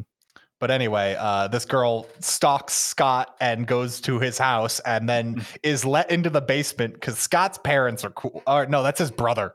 Yeah. Scott's brother, Lawrence, who does not appear on panel. Ever. We know he's cool, though, because he lets a girl in to help hook his younger brother up. And here we have yet another girl who's down bad for Scott. He's got to be doing something right. I mean, it's revealed that he is just considered somewhat attractive. Because I can't even say it's charisma or really anything else. Yeah, he just wants to play Sonic 2 and Knuckles. Yeah. And I just love Lisa is trying so hard to make this work. She's like, ooh, you're playing some video games? Do you have any lemonade? No, go away. We only have iced tea. I'll ask your brother where the glasses are. What's his name? Lawrence. Who are you? I love the who are you? Who are you? What are you doing in my house? Hey, did you read the book for English next period? No, I don't read. Go away. He's so abrasive. He's so antisocial, like literally. I've heard of Playing Hard to Get, but this is ridiculous. Scott just... This is like active repellent. Lisa literally wears him down until eventually he just kind of goes, hey, and she's like, hey, do you hate me? And he doesn't have an answer for that. No, because that would be conflict. You can actually trick a guy into a relationship who doesn't like conflict. He likes hanging out with her. The problem is his family immediately starts making fun of him for having a girlfriend. So then he translates to that, my family doesn't want me hanging out with girls. That doesn't sound like a real thing. Are you sure that's what they actually said? Yeah, but talking about it would, again, potentially be conflict. And one thing that I really like is like there's the fantastical element of the physical fight Scott gets in, and he seems totally natural in that. Like there's no hesitation, there's no concern. This is just a normal thing for him. He can punch you just fine, but he can't have an emotional conflict. If the idea of that crops up, he suddenly turns into a meek little coward who will run away at the first opportunity. Because emotions are scary, Jacob. Hey, Jacob, you like the juxtaposition of middle school Scott is having an easy relationship with this girl who's very into him, but he's not really ready to go any further with her. And then suddenly out of the blue is surprised by a girl that he's infatuated with after talking to her once. It's weird. It's weird how that keeps happening to him. Yeah, he might have a bit of a pattern going on. Oh, curious how that works. Lisa's also the one who gets him to think about starting a band. Because if you're not we can't just be nerds in high school. We need to have something. Being in a band makes us like almost as good as jocks. Better than goths, at least. I'm totally a jock. No, you're not. The hierarchy of school class. How dare you? Goths were cool. No, they weren't. No, they weren't. Maybe the goths thought they were cool, but they were not. Oh, jealousy. We find out that this is where Scott met Kim. Yeah. And more importantly, Kim plays drums. Kim plays drums, meaning that she can round out the band. Also, I think I like Kim. What? Yeah, she can play drums. No, hold on, what? No, what do you mean you like her? You like her? You barely even know her. I'm going to ask her to join the band on Monday. And then Monday rolls around and everyone in the school has been murdered. It's literally the scene of a beat-em-up fighting game because a rival school came here and kidnapped Kim, and now she's being held at the top of their palace. And Scott had to beat up a bunch of guys to get to the top of their school to rescue Kim. This is the most shonen anime thing I've seen in a hot minute. Scott, this sucks. Please help me. Kim has the dialogue of beat 'em up. Pauline from the original Donkey Kong game. Yeah. Yeah, like that kind of the dude begs for mercy, and Scott kicks him off of the building to die. Just sends him arcing over the horizon. And then the dialogue between him and Kim is perfect. Yeah. This is by far the most, like, you're making this up, aren't you? This didn't happen. This couldn't have possibly happened like this. I didn't know who would rescue me, but I hoped it was you, Scott. I like you, Kim. We should be dating. Do you want to play drums in my band? Yes, as they start making out in the rain. Come on, bro. And then we get the montage of them hanging out in high school, Scott and Kim dating and getting another friend. Mm-hmm. Who I believe goes unnamed. Yeah, she's got orange hair. Mm-hmm. But, and then it's a whole thing. Also, their band is Sonic and Knuckles, which... Of course it is. Yep. Which, I mean, Sex Bomb Mom is at least creative. Yep. So they play at Lunchapalooza. Kim's wearing stage makeup because, again, Scott has a type and she's willing to fulfill that fantasy as they have sex in the back of his car to a song they really like. Uh-huh. Unfortunately, his family's moving to Toronto. Uh-huh. And so... Which, that's weird because that means Kim is now living in Toronto. Yeah. She moved out there too, and they reconnected. And there's a gap there in the story. Vicious gap here. I love how casually it gets mentioned that Kim and Scott used to date, and they don't really do much into it. And then they just throw this flashback at you, and then Kim basically has a breakdown at one point, going like, "Yeah, I don't normally tell people this, but I used to date Scott." Mm-hmm. It's very much blown up in the movie more so, I think. Oh, the movie mentions it, and then they have Kim get real mad at it, but then they don't really do anything other with that. But like, yeah, I just remember it being more impactful, I guess. I don't know. Because it's the one scene. It's just like, well, don't you have exes? Yeah, me and Kim used to date. What? Yeah, no, it was a real big thing. I beat up a whole bunch of guys, and then I kicked some guy so far he saw the curvature of the earth. Yeah, what are you going to do about it? It sounds like you did exactly what you're doing for me with her. Shut up. Shut up. I'm not repressed. Yeah, and then speaking of not being repressed, he's dreaming about playing video games in his childhood basement when Ramona comes in, hangs out with him. Then kisses him because, again, she's got to work, and it's 11:30. You should really be awake now. Get out of bed. 11:30 a.m. is not late. As he wakes up. I'm feeling attacked. Jacob, it's a circadian rhythm, not circadian freeform jazz. No. I love how bought into this whole situation Wallace is, because he's just like, yeah, so I tracked down one of Ramona's exes. It's a movie star, Lucas Lee. I love how Wallace immediately becomes, like the Oracle. He is an agent of chaos in his own way. Well, Wallace is absorbed with people's drama. Yes. Uh-huh.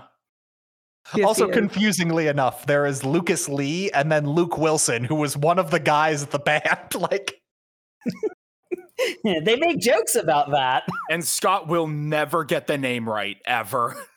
He will never remember which one's which. But more importantly, this is also when Wallace lays down the law. He's just like, hey, Scott, I really disagree with what you're doing here. You're breaking up with Knives tonight, or I'm going to tell Ramona you are currently dating another woman while you're like making out and sleeping over at her space.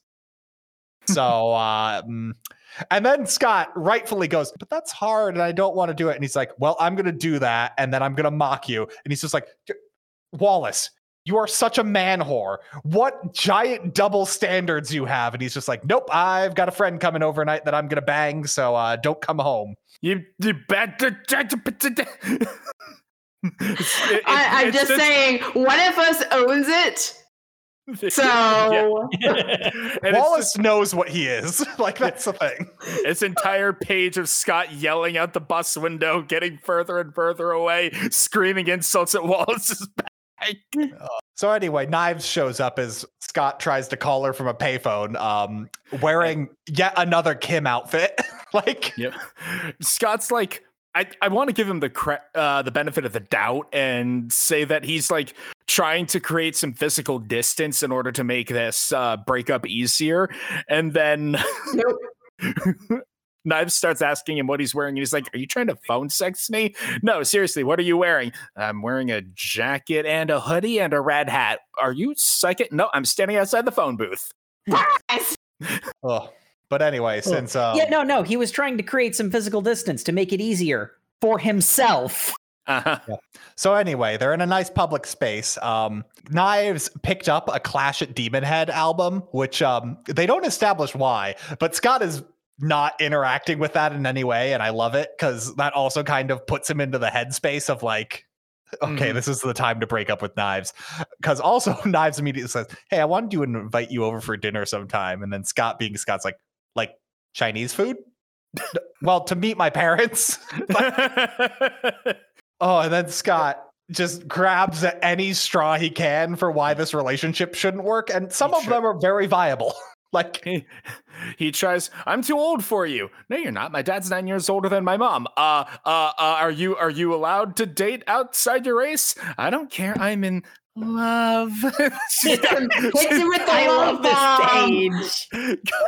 The whole page, top panel, Knives, stars in eyes, calligraphied. She got it. She got it bad. And then Scott is bombarded with a pink cloud of love directly to the face, and I'm like, Scott Pilgrim, don't fucking call me out like this. Excuse me? What an awkward situation to be in. And then Scott has to just stand there while she's making moon eyes at him, and it's go, I think we should break up. It's not really working out. And I love how the paneling for Knives immediately gets desaturated. She's slowly shrinking with each subsequent panel as Scott is just lost in darkness. And he has to get on the bus, and he's remembering this because we see the like thought bubbles, and like he's thinking about how shitty he felt looking at Knives's like dejected face, and then he kind of just looks at his hat. He looks outside, puts on his hat, and thinks about Ramona, and it's just like, oh, hold on, no, that actually solved my problem. Like it's cathartic. Also, the bus has a great ad for "Does your sex drive suck?" Yeah, I love the ads in this. Wallace was reading a magazine, and on the back it just said, "People aren't buying enough beer." But yeah, he has to tell the band he broke up with Knives, and it's just like, hey, so I learned how to do the bass line from Final Fantasy II. And the entire band's like, wow, you're garbage. No, it's great because, so where's Knives? Is she not coming? Oh yeah, we broke up. Don't worry, you'll meet my new girlfriend soon. Anyway, here, check out this sweet bass line. We're just not gonna address that, huh, Scott? And I love Kim's Scott, you're the salt of the earth. Oh, what? Excuse me. I meant scum of the earth, which is a hilarious line. But here's the thing. And this is the part where I hope I convey my feelings on this correctly. Because the thing is, this is all entirely Scott's fault. I don't want to like alleviate any of the like blame that he has. This is a hell of his own making. But I couldn't help but notice Scott finally did the thing. He fixed the problem. And he is getting mocked and ridiculed by his friends. Of course he's averse to risk. When he does the, like, granted, too late, but when he does the right thing, they still insult him for it. Like they're.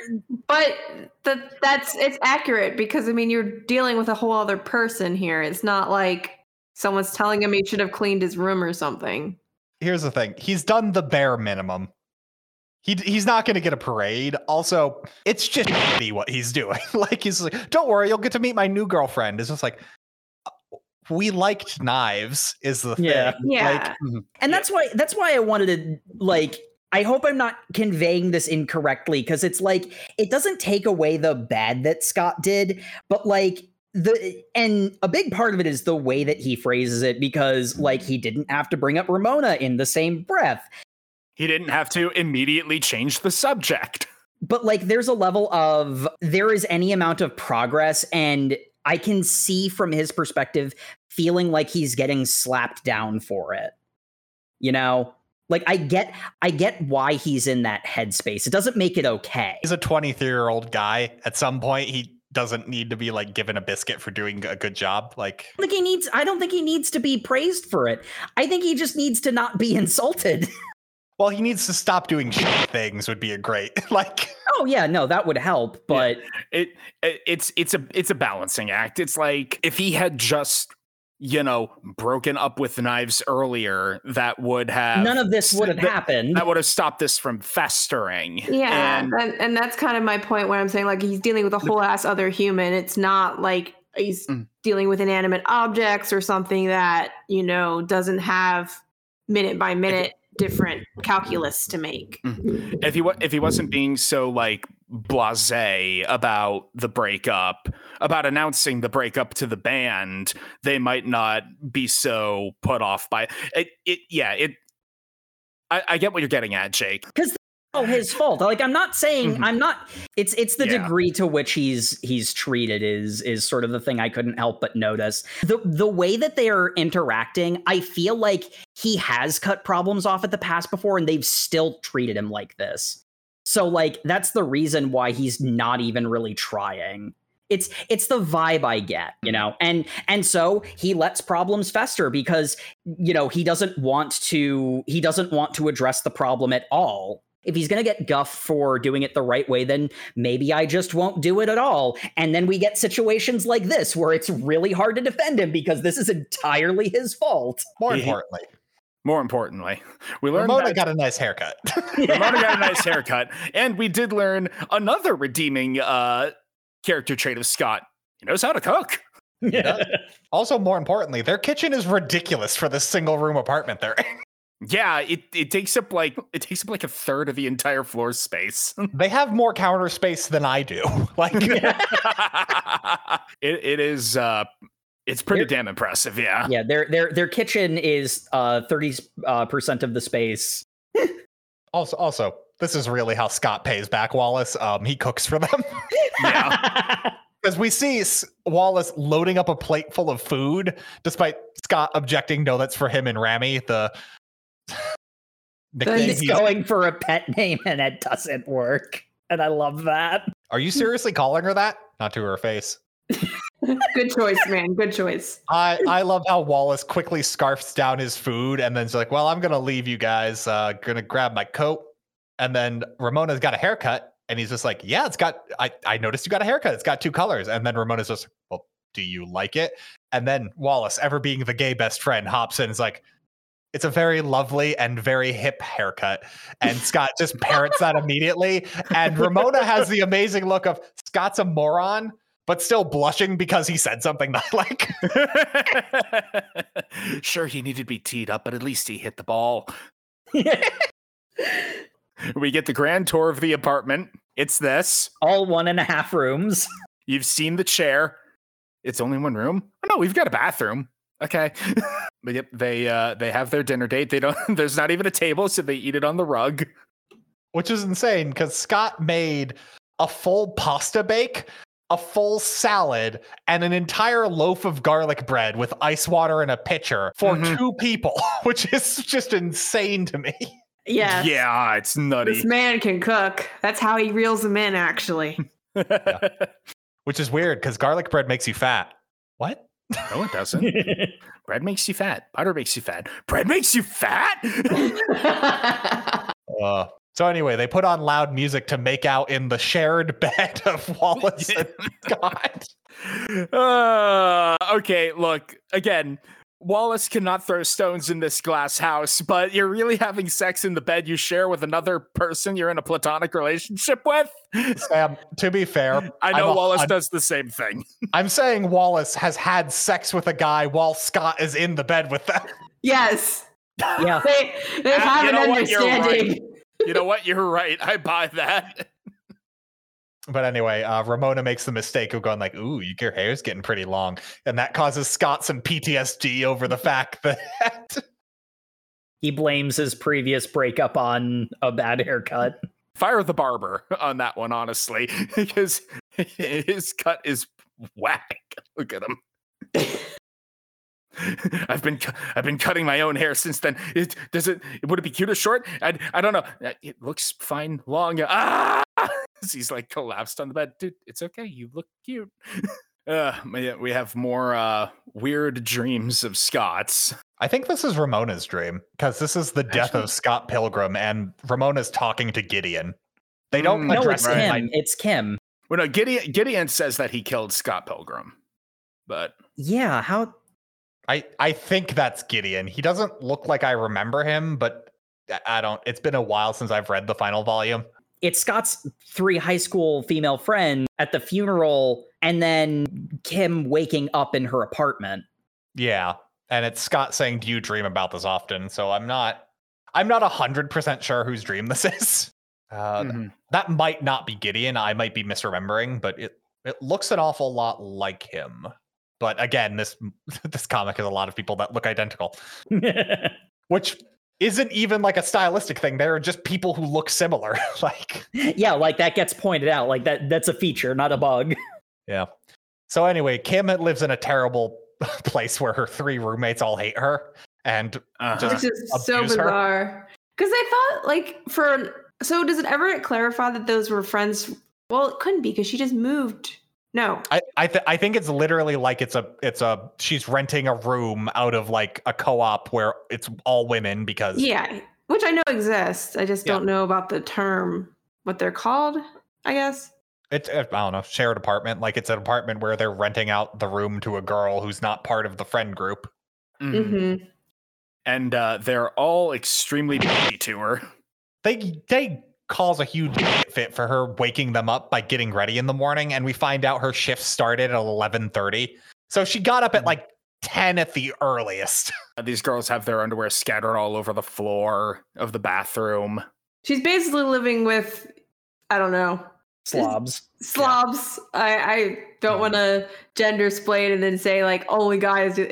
That's just gross. No, women can be really disgusting. I've never lived with women who like just dropped like their underwear random places. It's so gross. It's not random places. It's all in the bathroom, which is kind of weird. Yeah, I've never had that happen. I don't know. Anyway, Kim works at the video store, which for some of our listeners, I'll have to explain to you. A video store was a place where you could rent physical media before streaming services came and killed everything. God, I feel so old. Yeah. I remember Blockbuster.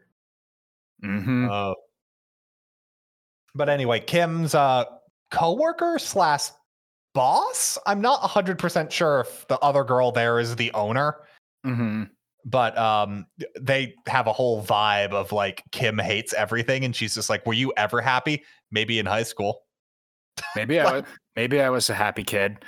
Maybe I was happy before Scott dumped me." What? What a weird thing to say.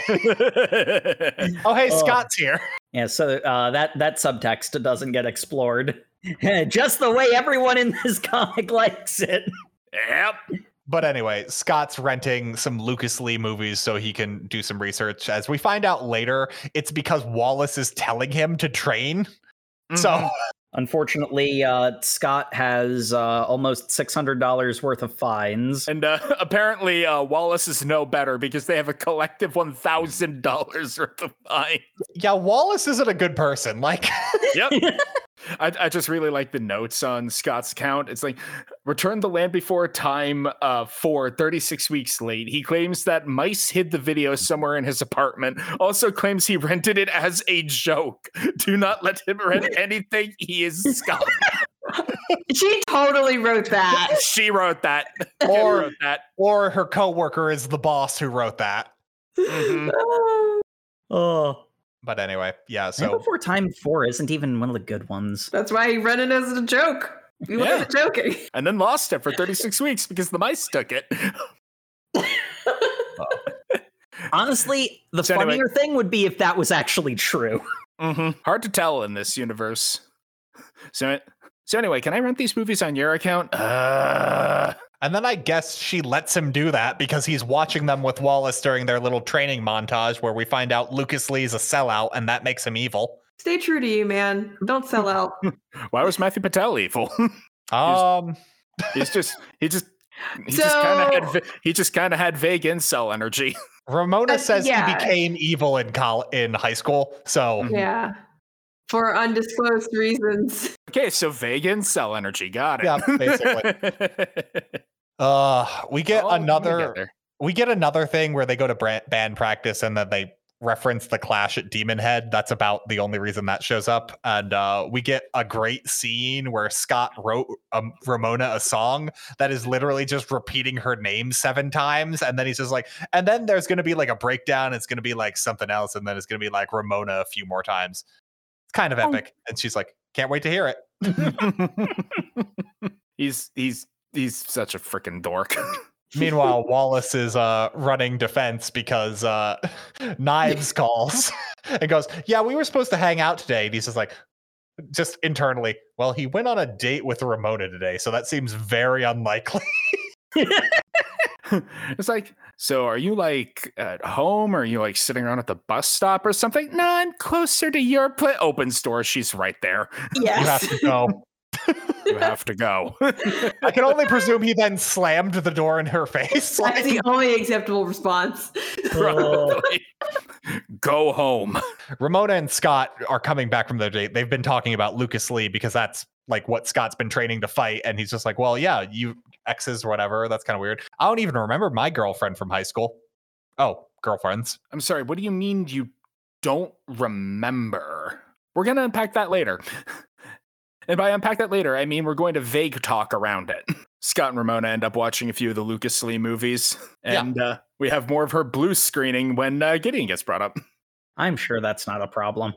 I was about to say Gideon's not brought up. It's because her ex-boyfriend is hotter than when she dated him. Like she suddenly comes to full intention when he's on screen and she's like, wait, hold on, what? He's hot? And then Scott's just like, yeah, he's really hot, isn't he? He's just like, I guess maybe he's kind of hot. And he's just like, no, he's definitely hot. And he's just like, look, when he was high school, he's a whiny little geek. Look, maybe he'll get it on with this chick and we can see his butt. And like Ramona is just thirsting real hard right now. She let it go. She let it go. And it's here where we get the immortal line of when Scott's insisting that Lucas Lee is in fact hot. It's like, hey, keep convincing me you're not gay. You're doing great. I have literally slept with you. Hey. You're cool, Ramona. I like you. Okay, let's turn the movie off and make out. I'll prove to you I'm not gay.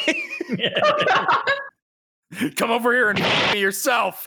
I'm not actually sure if they've had sex yet. I'm going to be completely honest. Oh, yeah, no, that's being... I feel like that's being kept very intentionally vague. Did you guys like how the ninja he's fighting that Lucas Lee is fighting in the movie is literally just looks knives? Looks like what Knives dresses herself up as. Anyway, we get a little scene the next morning where Scott's interrupted by his parents calling and saying, hey, I heard you had a new cute girlfriend from Stacy. And he's just like, yeah, she's cute. It just has Ramona blushing in her sleep that she's totally not in. And I love that. And then it's like, hey, does your roommate have a girlfriend yet? No, that's probably not going to happen. Do you have a job yet? We're not going to talk anymore. Can we just focus on my cute girlfriend? I also appreciate how Ramona's t-shirt in this is just 69, 69, 69. Yeah, that's pretty great. But yeah, so Scott has no idea what Italy is like and blah, blah, blah. It looks like we're getting back to the sort of slice of life-y aspect of it. You know, Ramona's coming to band practice now. They're having dinner there. There's a whole cooking segment. They have vegan shepherd's pot pie, not because any of them are vegan, but they like being inclusive. Mm-hmm. Yes. And this will be plot relevant later. Yes, and also there's just a montage of a very thorough recipe that I've assuredly create some pretty delicious vegan shepherd's pie. So But only half as delicious as what happens at the very end, as everyone is happily eating shepherd's pie together. As we see outside the kitchen window is Knives desperately looking in, going, why can't I be part of that happy family? Knives showing up like the jump scare in a horror game. Out there like Slender Man. And that prompts Knives' villain arc as she calls Tamara and says, I need my friend to come over and be a shoulder to cry on. I'm at the drugstore buying hair dye. I just love how this is just like, I'm spiraling. I need my friend to support me. What are you doing? I need you to listen to me as I call this chick white and fat, as if both of those are insults. This is why Tamara is like totally based. I love her.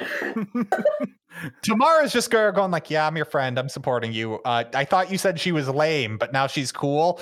Also, it's kind of weird how quickly all this happened. Do you think Scott was like two-timing you? And she's like, no, Scott's a sweet guy. He'd never do this. It was probably her like demon influences. Also, my head's burning. Did I put too much dye in? Oh God, this hurts so much. Ow. I look so cool. She's now put a red streak in her hair. She's very rapidly going down this villain arc. Yes. Yeah. Meanwhile, Scott is now at Ramona's apartment because they have now spent 3 solid days together, just timeline-wise. So I say they're pretty serious. I would say too, especially because Ramona is saying we're not going back to your place, and he's just like, well, give me a list, and he's just like, I can. And the main thing is not girl friendly. You live in a hole in the ground, Scott. What does that even mean? Sam, you know what this means. Why am I being singled out? Yes, dodged the bullet on that one. Jacob. But yeah. Anyway, the whole thing eventually comes down to them chilling on her bed talking about, oh yeah, why'd you and Lucas Lee break up? And she's like, definitely because I didn't cheat on him with some pretty Cockney boys. What a weird thing to say. Yeah, what a weirdly specific thing to bring up unprompted. Anyway, I'm going to go to a photo shoot to a movie shoot that he is at so that I can do the fight. And then Scott immediately like loses any sense of why they're there when he's like, hey, he just gets starstruck. Hey, can I have a autograph? And he just gets punched into the nearby historic building. And that was apparently too much because Scott blacks out. And they're like, okay, yeah, hold on. Let's go hit up craft services and talk about the movie for a bit. Yep. I brought some bottled water and some baby carrots and Ritz crackers. That sounds great. And they just end up talking. And what's up with you and Ramona? It's just like, yeah, I'm still a little ticked off that she left me for some pretty Cockney boy that swaggered by. Wait, hold on. She did tell me about that. She said that didn't happen. Yeah, well, she lied. She cheated on me and then dated that ass for the rest of high school. Oh, that's weird. And then Kim's just on the sideline being her villain arc. Huh, who does that remind you of, Scott? And Wallace, maybe Scott and Ramona are made for each other. Yeah. And I love Lucas Lee is just like, yeah, so actually I'm winning an Oscar this year. And like the other guys in the League of Evil Exes didn't even want me to join up. But like, I figured like it'd be cool and I'd be the coolest and toughest of them. And then Scott's like, wait, what? Did Patel not tell you anything about this? I didn't read any of his letters. He's like, okay, so we've got like a whole organization that Gideon's kind of in control of. We're the League of Evil Exes and we're all about like stopping Ramona from having new boyfriends, I guess. That's how we're coordinating to come after you like this. Yeah. Didn't you ever wonder how we were coordinating to come after you like this? No. Look, I'm gonna be honest. This is kind of beneath me. I am a famous movie star. How about you just give me all your money and I'll go tell Gideon I beat you up? And then Scott's just like, what a sellout. And then, it's a whole thing about how he gets incensed. He's like, okay, now I'm just going to murder you. And he's just like, well, hold on. Didn't you used to be a skater? I bet you couldn't grind that death grail. I bet you couldn't grind those 200 stairs. Why would I do that? That'd be incredibly dangerous. It's like impossible. Impossible, huh? Hard cut to him. Sounds like something a would say. Oh no, it's better than it. Hard cuts to it. Yeah, and then he's grinding down the rail, and then it is too fast, and the second he lands it, he dies instantly upon hitting the pavement. So, Scott has now murdered a famous movie actor. And got 14 bucks in coins. And more importantly, he got a rare item drop, which is a Mithril skateboard. But unfortunately, he did not take that skateboard proficiency back in 5th grade. So it despawns. This is the worst fight ever. Suck it up. You won. I didn't even fight him. You won by default. That's the best kind. And because we need another rad action scene, we have Ramona and Stacy are hanging out at the library. And this is when Knives decides to go on the attack. She traded out her red scarf for a blue and yellow striped one, I guess because she wanted to evoke more Kill Bill aesthetic by getting a certain color scheme. I also love how Scott's playing video games this entire time and is just like, oh no, my sister and my girlfriend are hanging out. This is really bad. I should do something about this. But video games. Anyway, unpause. This is really bad. I should do something about this. I don't know how to get into contact with them. You know, they're at the reference library. Do you think I know where that is? Doesn't your sister have a cell phone? Do you know my sister's cell phone number? No. No. So much for that plan. Yeah, so this is also a timestamp just because there was a time before everyone had a cell phone. To be fair, a lot of people have cell phones. Scott's just poor. Yes. Scott's very poor, yeah. But anyway, Ramona and Stacy are at the library because they're hanging out now. And then Knives attacks with 2 daggers and a long villain scarf. Great. I love this fight. Ramona rips a piece of art off like a statue to be like a metal pipe and is defending against her. And it's just a whole big action set piece battle. Yep. Knives continuing to call Ramona fat. Knives also realizing that Ramona was the girl at the library where Scott started feeling distant from her and goes, he was cheating on me. She's spiraling down this villain path really fast. I also love the evil like smirk that on Ramona's face that Knives pretends she remembers from the encounter at the library.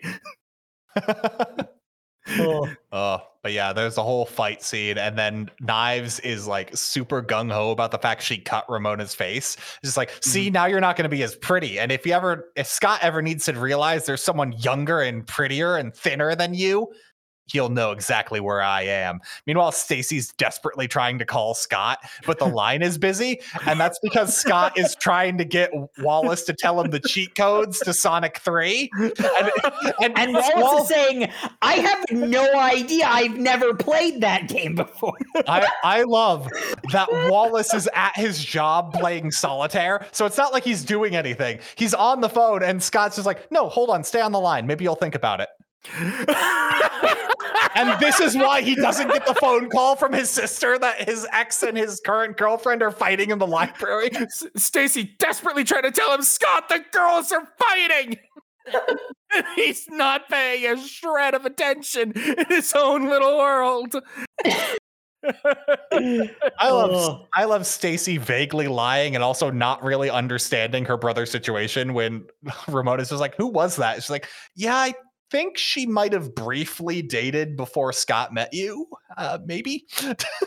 I don't really know entirely. But we think we get a call from Stacy eventually getting a hold of Scott, but turns out lots of people have been trying to get a hold of Scott as we get revealed Scott's old girlfriend from a year ago, Envy, calls him, and just the paneling of this conveys how much Scott loves avoiding conflict. Scott desperately wants this phone call to not be happening. There, like the other cases, he has shrunken away from conflict. There's like genuine terror. Like it becomes a horror comic. Well, and it's also like Envy's poking and prodding him too, because he's just like, hey, how have you been? Not great. You should know why. I didn't take the breakup very well. You know this. Oh, but I heard you were dating someone else. I was just like, could you stop? Could you please stop? Yeah, I really love the paneling here because it's like, for all intents and purposes, it's the whole page is just a full body picture of Scott, but it's segmented into the different panels with the like back and forth of the dialogue.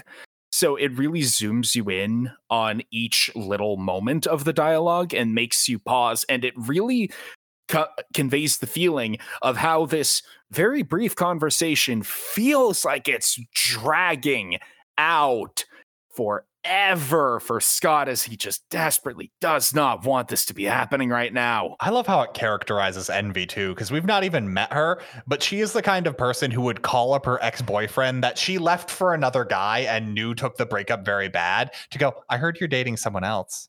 I'm jealous. I'm allowed to be jealous. No, you're fucking not. No, you're not, you bitch. You've never even seen my new boyfriend. Maybe you'll see him soon. I'm not saying I started getting flashbacks, but I might have gotten a flashback. This comic is calling out each of us separately. What the hell? Well, that's sort of the nature of Scott Pilgrim, isn't it? It's so real. You're going to find somebody you identify with, or at the very least, a situation or an emotion you identify with, because it's all so real. This is what I mentioned before, the idea that the fantasy elements, like they sort of highlight and magnify these normal elements. They're sequestered from each other in such a weird way that it like draws you in. It makes the real moments so much more real when you know that Scott can air juggle people. But yeah, the main point of this conversation, other than Envy being a bitch, is hey, there's some weird band drama, and looks like we've got a space for Sex Bomb to play before us in a show. So nice chatting with you. Do it. And there's a great scene of Wallace coming back home from work to Scott just passed out on the ground, and Scott's barely able to talk. And Wallace is like, hold on, buddy. Come on. What's going on? It's just like, and eventually he gets him out of him after doing like a bunch of joke answers of just like, and oh God, Envy called? Shit. And it's just, Wallace knows. Because next we see is Scott wrapped up in a blanket with like Coco and Wallace like going to town cooking for them. Like he knows this was not good for his buddy. Like, yep. And then there's a whole thing where Stacy talks to Scott and it was just like, hey, no, I hung out with Ramona and Knives got involved in a whole thing. Wait, girls fought over me and I missed it? You're really taking the wrong thing away from this here, Scott. It's okay. He karmically spills hot chocolate on himself. He deserves that. Yeah. And then there's a whole thing about how Sex Bomb, Steven Stills is just like, we have to do this show. This would be such a good opportunity for us. Scott going like, I really don't want to deal with Envy. And then Kim being great, 'cause she's just like, oh, so Scott's ex-girlfriend? She's really pretty. And that's all fucking Kim says.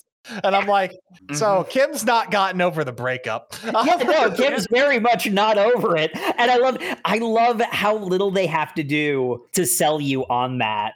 I mean, when I made like the fact that it felt more impactful because the fact that Kim was also kind of still bristling about that. See, this Kim I vibe with, that she's still in love with Scott, but knows he's kind of like, it's a whole thing, because there was an entire year Scott wasn't in a relationship and dealing with his breakup, and Kim's like, I'll give him space. And then in that space, he saw Ramona, and more importantly, Knives. It's just a whole thing.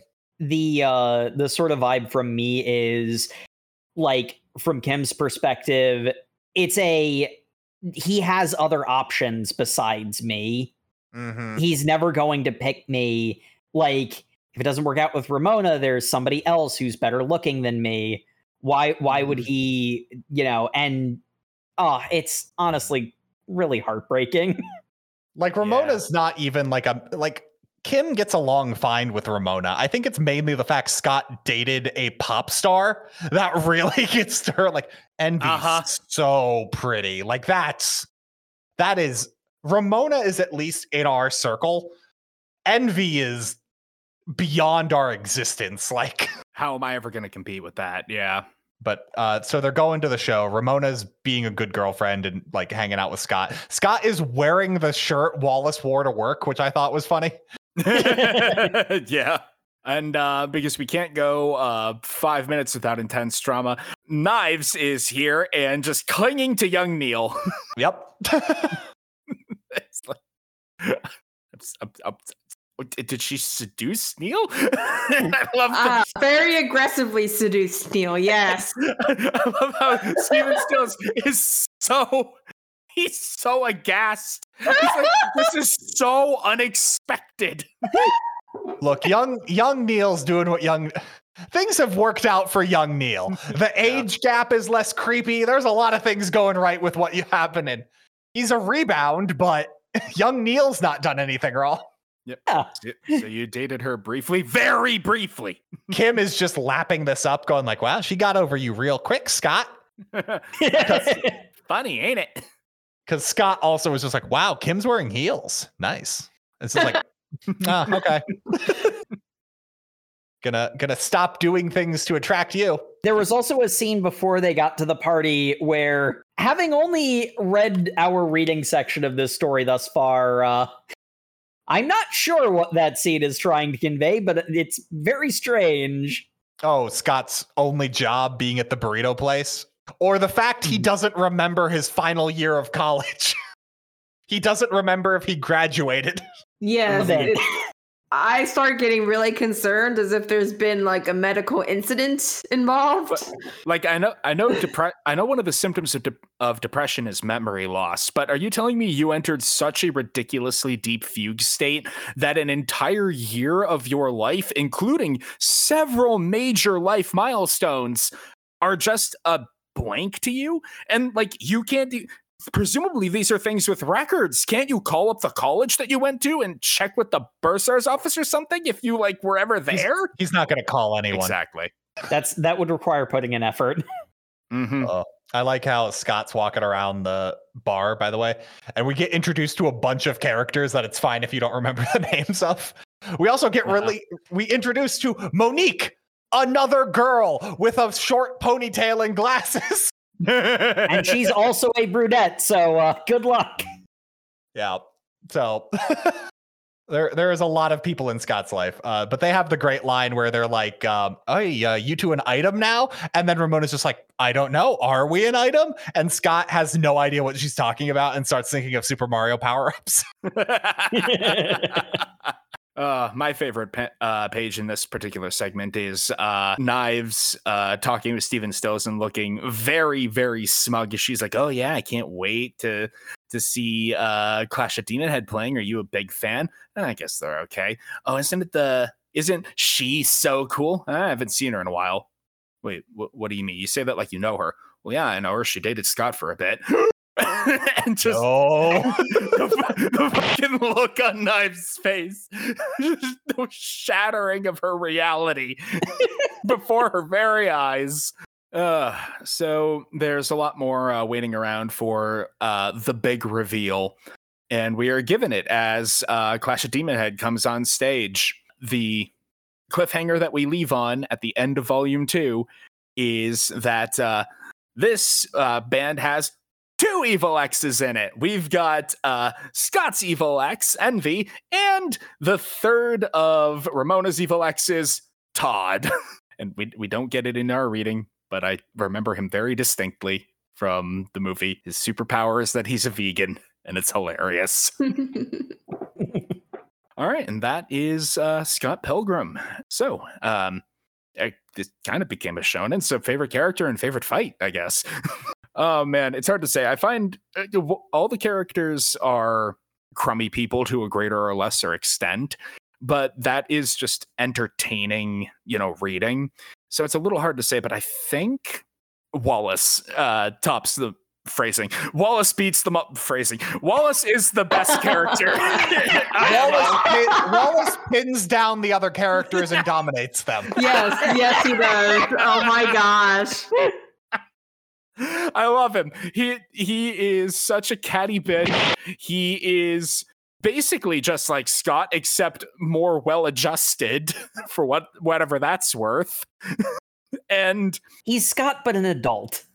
And I love him being drunk and a hater in the Battle of the Bands in Volume 1. My favorite bit. And favorite fight, Ramona versus Knives. That was fun. That felt more like a instead of just like the beat 'em up video game stuff that all of Scott's fights were, that had its own distinct energy to it. Like, it was still crazy supernatural bullshit. Like, Knives is like a wuxia character or something. How did she jump that high? But well, easy. She started from the top floor. How did she survive jumping that high? And it felt very unique for the fights that we had seen, and had some more great cattiness to it. It was both a literal and figurative cat fight. All right, Matt, how about you? Oh man, oh no, it's hard to pick. I love all these characters. I really love Scott Pilgrim. So I gotta say Scott's an easy pick, but I don't think I'll go with him because in our reading, at least so far, I love Ramona because she kind of just plays off how shitty Scott's being with kind of like casual reveals of how she's kind of shitty too. And they just have such great chemistry. Like, you just like, yeah, no, I'm glad they're happy together. I feel bad for Knives, but like, I don't know what to do at this point. I'm like, favorite fight, I gotta go with the Matthew Patel fight, only because they have a fucking dance battle. And up until then, you had no idea the universe was like this. And then someone just casually drops, yeah, no, Scott's the greatest fighter in Ontario. What? What does that even mean? Means he's the greatest fighter in Ontario. Why was that not brought up earlier? It wasn't relevant until this point. That's just normal. That's just a thing. Surprisingly, being really good at fighting doesn't lead to success in life. Yeah, I'm like, why doesn't he have a job then?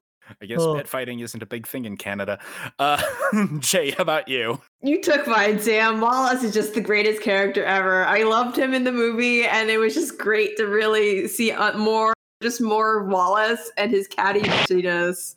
I honestly think they kind of downplayed him a lot in the comic, and I love how he, as you said, kind of became like an oracle or someone keeping pace of the storyline there, but also somehow still being just as terrible in some instances. As for favorite fight, I think I approached this question, I think, more situationally, but I kind of have to say that Ramona and Knives fight, I have to say, also was one of my favorites. I feel like I'm just experiencing nostalgia here, but I think that they captured definitely the essence of how it was portrayed in the comic as well. So I have to say that's my favorite. And Jacob. It's sort of like two elements of favorite characters. Like, what is the most interesting character, and who's the character I like the most? Jacob, I swear to God, if you say Lisa because she's the blonde. No! No! I think that the best written character is a toss-up between Scott and Ramona, and I kind of rate them together because they're very similar as people in a lot of ways. But honestly, the character I like the most, Kim deserves better friends. I'm sorry, like I can't recall anything particularly bad that she's done. So the thing about Kim is you saw how she interacted on her own with her boss. I think Kim's kind of bought into the narrative. This is who she is. Yeah, and I feel bad about that for her, you know? I don't know. And like, you know, I say she needs better friends. Like, she has people in her life. It's not like, you know, I don't know. I feel like she deserved more than what she got. I don't know. I feel bad for her. Yeah, Scott moves on when he breaks up with people. Like, yeah. Clearly Kim didn't. Ramona versus Knives, come on. Like, it's more choreographed than the other fights, which is just my preference when it comes to fight scenes. And also, it's hilarious in its own right for all of the incredibly stupid nonsense going on. I love the civilians, including Stacy, being like, Ramona, what the fuck are you doing right now? You can't just rip a piece of the artwork off the wall. That's what they do in beat-em-up games. And would you continue reading? I definitely would. This reminded me of all the things that I loved about the movie, and I am curious to see the how my vague memories from back then will correlate with the original source material. It has a completely different ending, if that gives you any. Ooh, well, now I'm very curious, because I remember the ending of the movie being pretty cool. All right, and reverse order. Jacob, would you continue reading? So this is something I've always wanted to get around to, and it's definitely sucked me in, that's for sure. The only thing that kind of gives me a little bit of pause is that, especially because of how real it is at times, it does a lot of very slow burn. So I have a bad feeling it's probably going to be on the very long list of things where it's like, yeah, I'll continue reading. I read about half of one chapter and didn't touch it again until we do another episode on it. I hope I don't do that because I like it. But I definitely want to continue reading. Well, here's the thing, Jacob. Now that because we're recording this in real time and never do anything ahead, you can just go watch the animated series on Netflix. That is true. In fact, if we've done our math correctly, you can do so right now, especially if you're driving a car. That is a great time to be invested in an animated feature. You're listening to this on a phone. You can just open Netflix on this. Prop it up in your steering wheel. Cops can't see. Oh, we really have immersed ourselves into the world and characters of Scott Pilgrim, haven't we? Indeed, we have. Jay, would you continue reading? So, I had to be honest about this. While I enjoyed both volumes that we read here, specifically the first volume, I was solidly 100% in the mind space of I prefer to not read that part. I'd prefer to probably watch it because it felt like it was at times dragging. I obviously was more convinced otherwise as there was more plot revealed in the comic than in the filmed version. But that's all to say, I think it's because I was exposed to Scott Pilgrim in the way I was, and I've watched the movie so many times that there's a lot of me that was kind of like, why am I reading this? This feels so slow. I feel like, I don't know. I didn't feel like it maintained, I guess the energy of the movie throughout. There's also the fact that, knowing me, this is just a me thing, Scott Pilgrim is not in an art style that I particularly gravitate towards. I don't, as you probably guessed, even read a lot of Western comics. So it's a style thing that sure, there are certain storylines that are nostalgic or that I know and that I like. But when it comes down to it, honestly, just given how it is stylized, I don't see myself, reaching for it, All right. And Matt, you said you've already finished it, but would you be down to do a reread after this? Oh, 100%. This is actually the first time I read the color editions. Those came out after. So yeah, the color editions look great. Mm-hmm. Yeah, they're really good. So I will definitely try and complete my collection of them, because I think I picked up the first couple when they came out initially and then kind of sit on the back burner of buying physical editions of things. And I also really excited to check out the Netflix series, because One Piece surprisingly didn't just ruin all my hopes and dreams. So maybe they can double up. They can actually be good twice in a row. All right. And thank you, everybody, once again for tuning into the Over Manga Cast. As always, you can find us on all of your social medias where we are at Over Manga Cast. You can also find us on YouTube where we can like, comment, and subscribe. The episodes go up there on a 2-week delay, so if you want to catch up with all of our up-to-date stuff, you can head over to overmangacast.com, and you can even comment on individual episodes there. Give us some suggestions. We love hearing from you. Yeah, and you know what? Go ahead, reach out, comment on episodes on YouTube if you want. Really good way to get in contact with us, or email us over mangacast@gmail.com, or the website has a comment feature if you're listening to it there. All great ways to get in contact with us. But always and foremost, we appreciate reviews on Apple Podcasts. Those are great. Great constructive feedback, or just telling us you think we're awesome, because that's what we are.